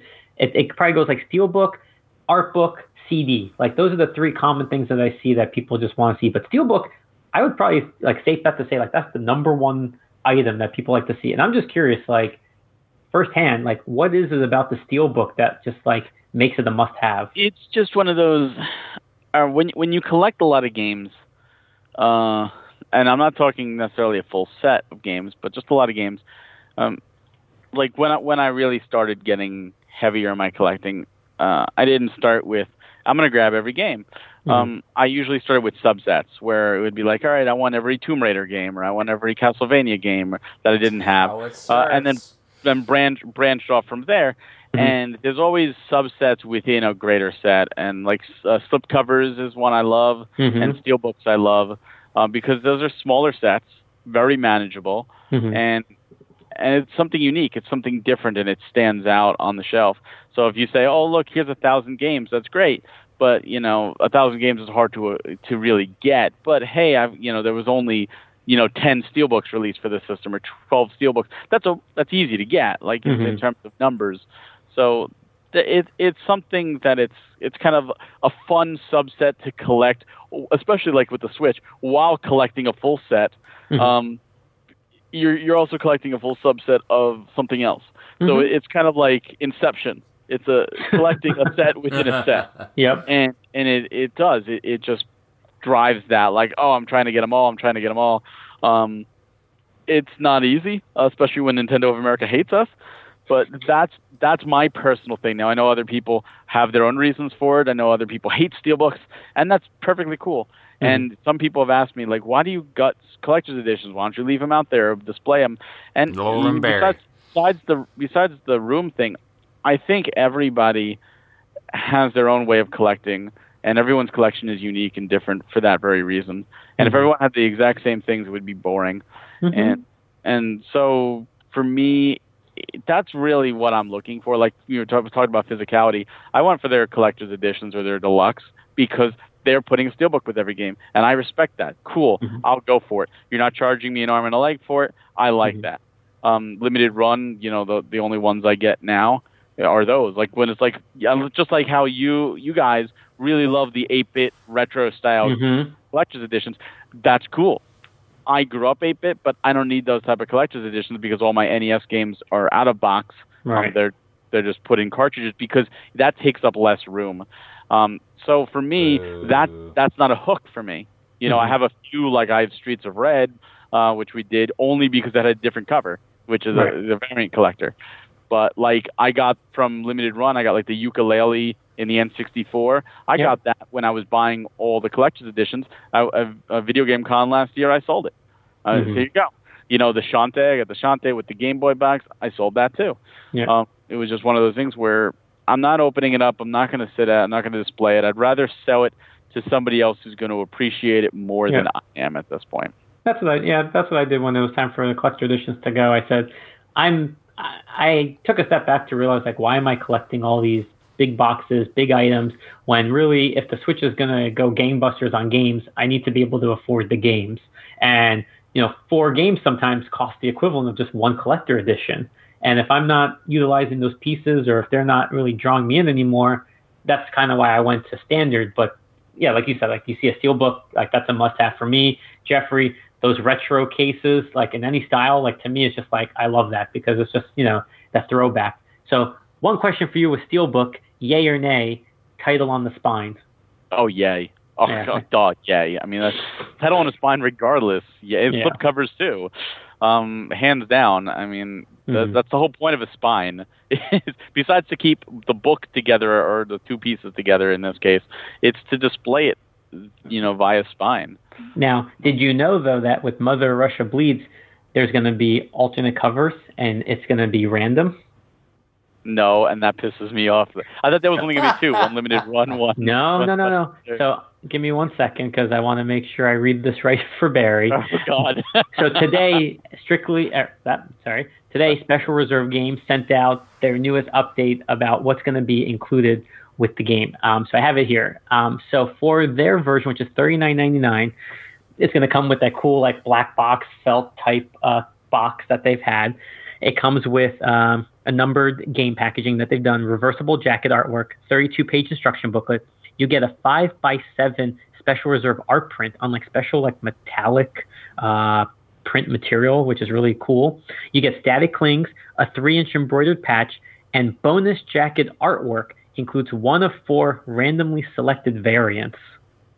So it's not like sealed. It's like when Retro City Rampage had their collector's edition, how it had like the 4 extra artworks. Yeah, so you're going to get 1 of 4. You know what? At that case, I'm going to get the 1 of 4, and I'm going to be happy with it. And if I could find the other 3 at a reasonable price, I'll go for it. But I'm not buying 4 copies of the game from them. So let me throw this out to you. Since you can't go for that full set, can I just have yours? Because I'm going to, and I'm going to full set if I can. I just said if I could find them at a reasonable price. But Barry, you're not going to. Okay, so with that said, Jeffrey loves these. Oh, we have fun. So just to let everybody know, Special Reserves Edition is going to be limited to 3,000 copies, $40 a piece, and if it's anything like Hotline Miami Collection, it's going to go fast. Limited Run Games is doing a standard edition with a variant cover. It's going to be only $30, limited to 2,000 quantities, and it's going to come with the 32-page booklet, the reversible jacket, it's going to be numbered also, and then you get the game itself. And yeah, I think their Hotline Miami Collection variant cover, didn't that go in like 14 minutes or something? Yeah. Like 20 minutes, like it went fast, and I think this is going to be the same thing. So June 23rd, mark it on your calendar, 12 p.m. for Limited Run Games variant, 1 p.m. for Special Reserves. This is Eastern Time, June 23rd. So make sure you're ready for it. Jeffrey, do you remember at the very beginning of this episode where I said, let's not poke the Barry this episode? And JP replied, no, that was last week. Yeah, he lied to you. He lied to me. I was going to forget about it until you mentioned the variant covers. And I was like, oh, something just came out today. Sure. Yeah, actually, I got that email too. I saw the 1 of 4. I thought it was a lithograph. But regardless, again. No, they show pictures. They show like a little bit of the picture. And it looks, what it is like, I guess there's 4 main characters. And you see the back of them. Like they're standing up. And you see the back and like one of their arms. He's making like it worse. Right arm. But yeah, I'm curious if you're going to have an option to buy them separately or how to go about. Like if you buy all 4, do you get all 4? I guess they'll release more details, but yeah, I love variant covers, and you know what? It wouldn't surprise me if they did something like took a page from Limited Run and just sold the covers separately, like the Best Buy covers. I mean, it would be smart to not anger the Barry. See, Barry, you mentioned things, and then things pop up in my mind. So, Creature in the Well, which sold out on IM8-bit, is now up at Best Buy. So, if you want to pre-order the standard edition without a inner artwork and like goodies inside the case, you can pre-order the standard of Creature in the Well at Best Buy or Video Games Plus right now for $34.99. Thanks, Barry. Very welcome. All right, I think that's literally everything I could possibly talk about. It was hilarious that I just let JP go completely down the river, and he completely forgot to come over to me and ask my opinions on collecting, and he didn't even talk about his tweet either. Yeah, I was just letting him go. I was literally doing back arches on my floor, just listening and enjoying myself, getting a good core workout, like for the last 20 minutes of JP just wandering his mind with ADD. It was great. He forgot about asking us about the manuals too earlier, so I forgot that one. Yeah.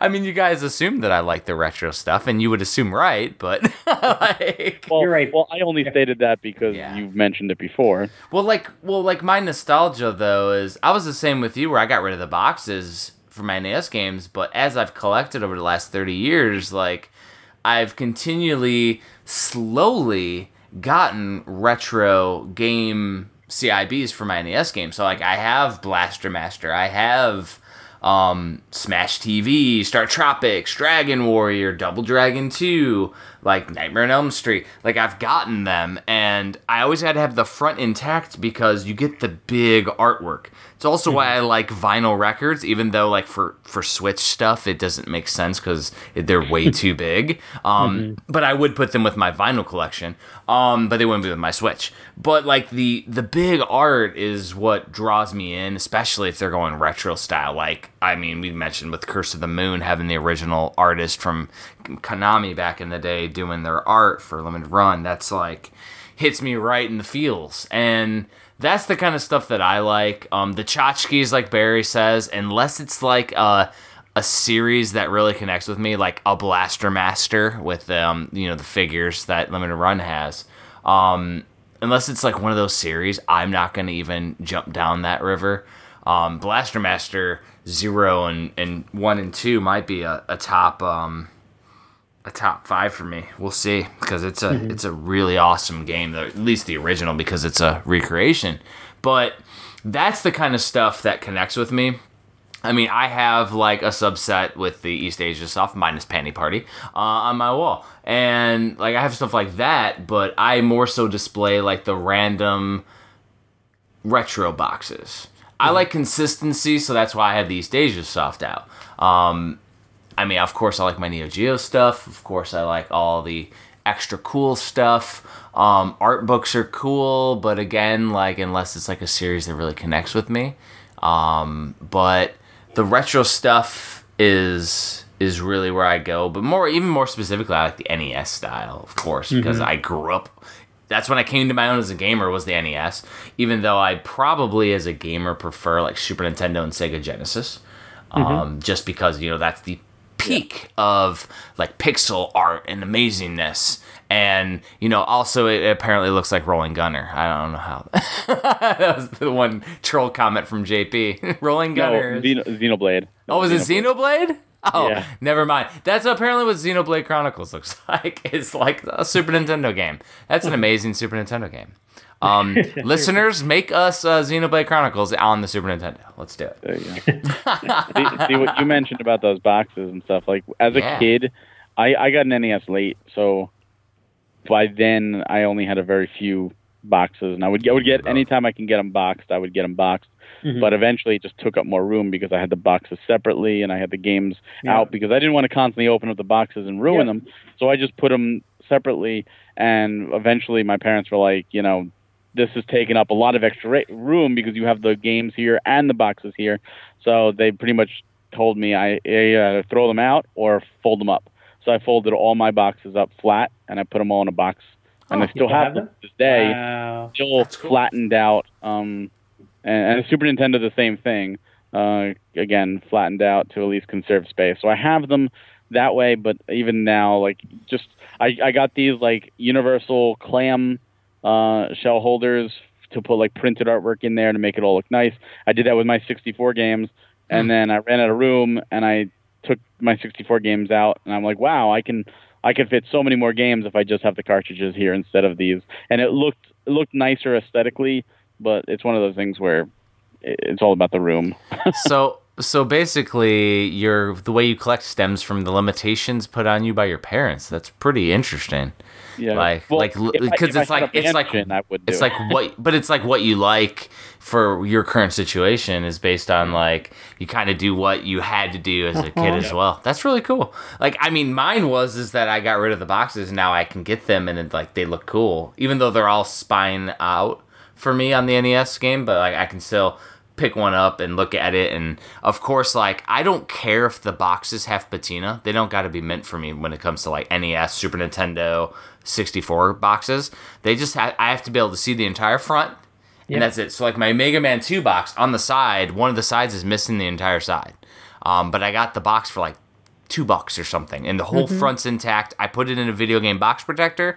It has the box form. It looks great. You can see that ugly art that that is on the front cover, but it's also a piece of Capcom history.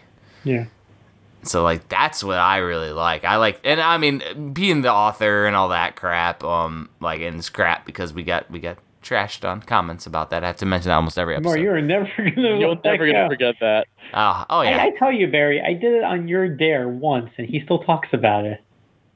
What? What? Making that comment. I did not dare you anything. I'm sorry. Barry's backpedaling now. I'm just going to make sure that JP wins because he always wins. I'm kidding.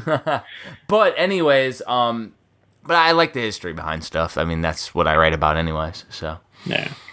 All right, so I think people have stayed with us long enough tonight or tomorrow JP's during the day.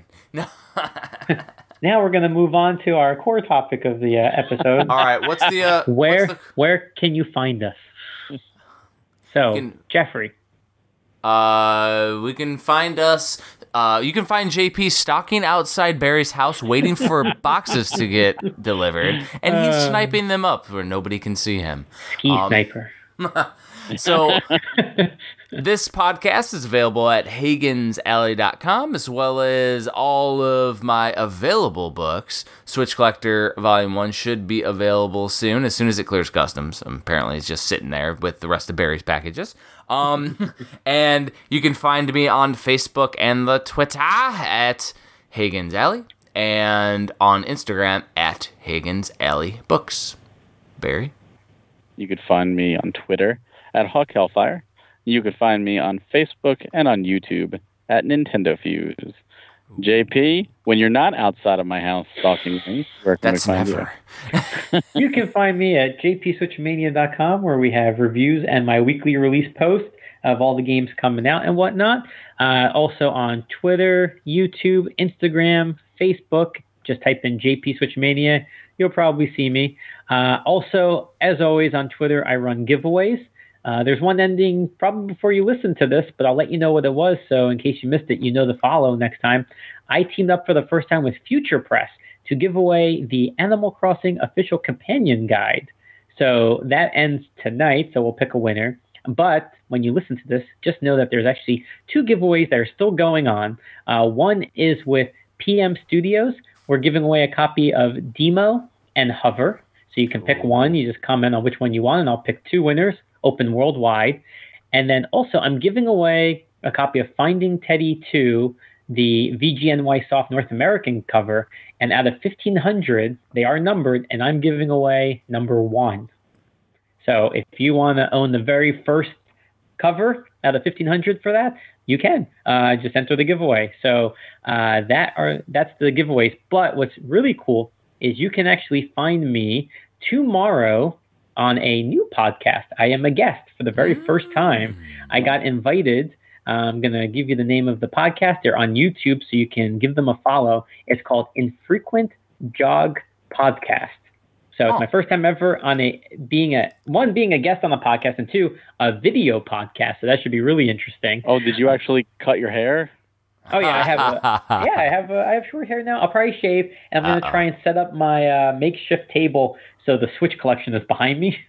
Because that just makes sense to have it. But I'm going to be on there. We're going to talk about limited companies. You know, all my bread and butter JP, have stuff. the Switch Collector Volume 1 sitting behind you. Oh, it's not going to be sitting behind me. It's going to be right next to me, standing up. Yeah, with you. Oh, I'll have that. So we'll talk about Switchopedia.com. We'll talk about Switchmania Playcast, all the limited companies, collecting physically, all the stuff that literally I love to talk about. I get to do it with 2 great guys. So I'm looking forward to that. So I hope you check it out. And yeah, that's where you can find me. So that's with 2 great guys, unlike tonight. See you guys, and we will see you next week. Bye. Wow.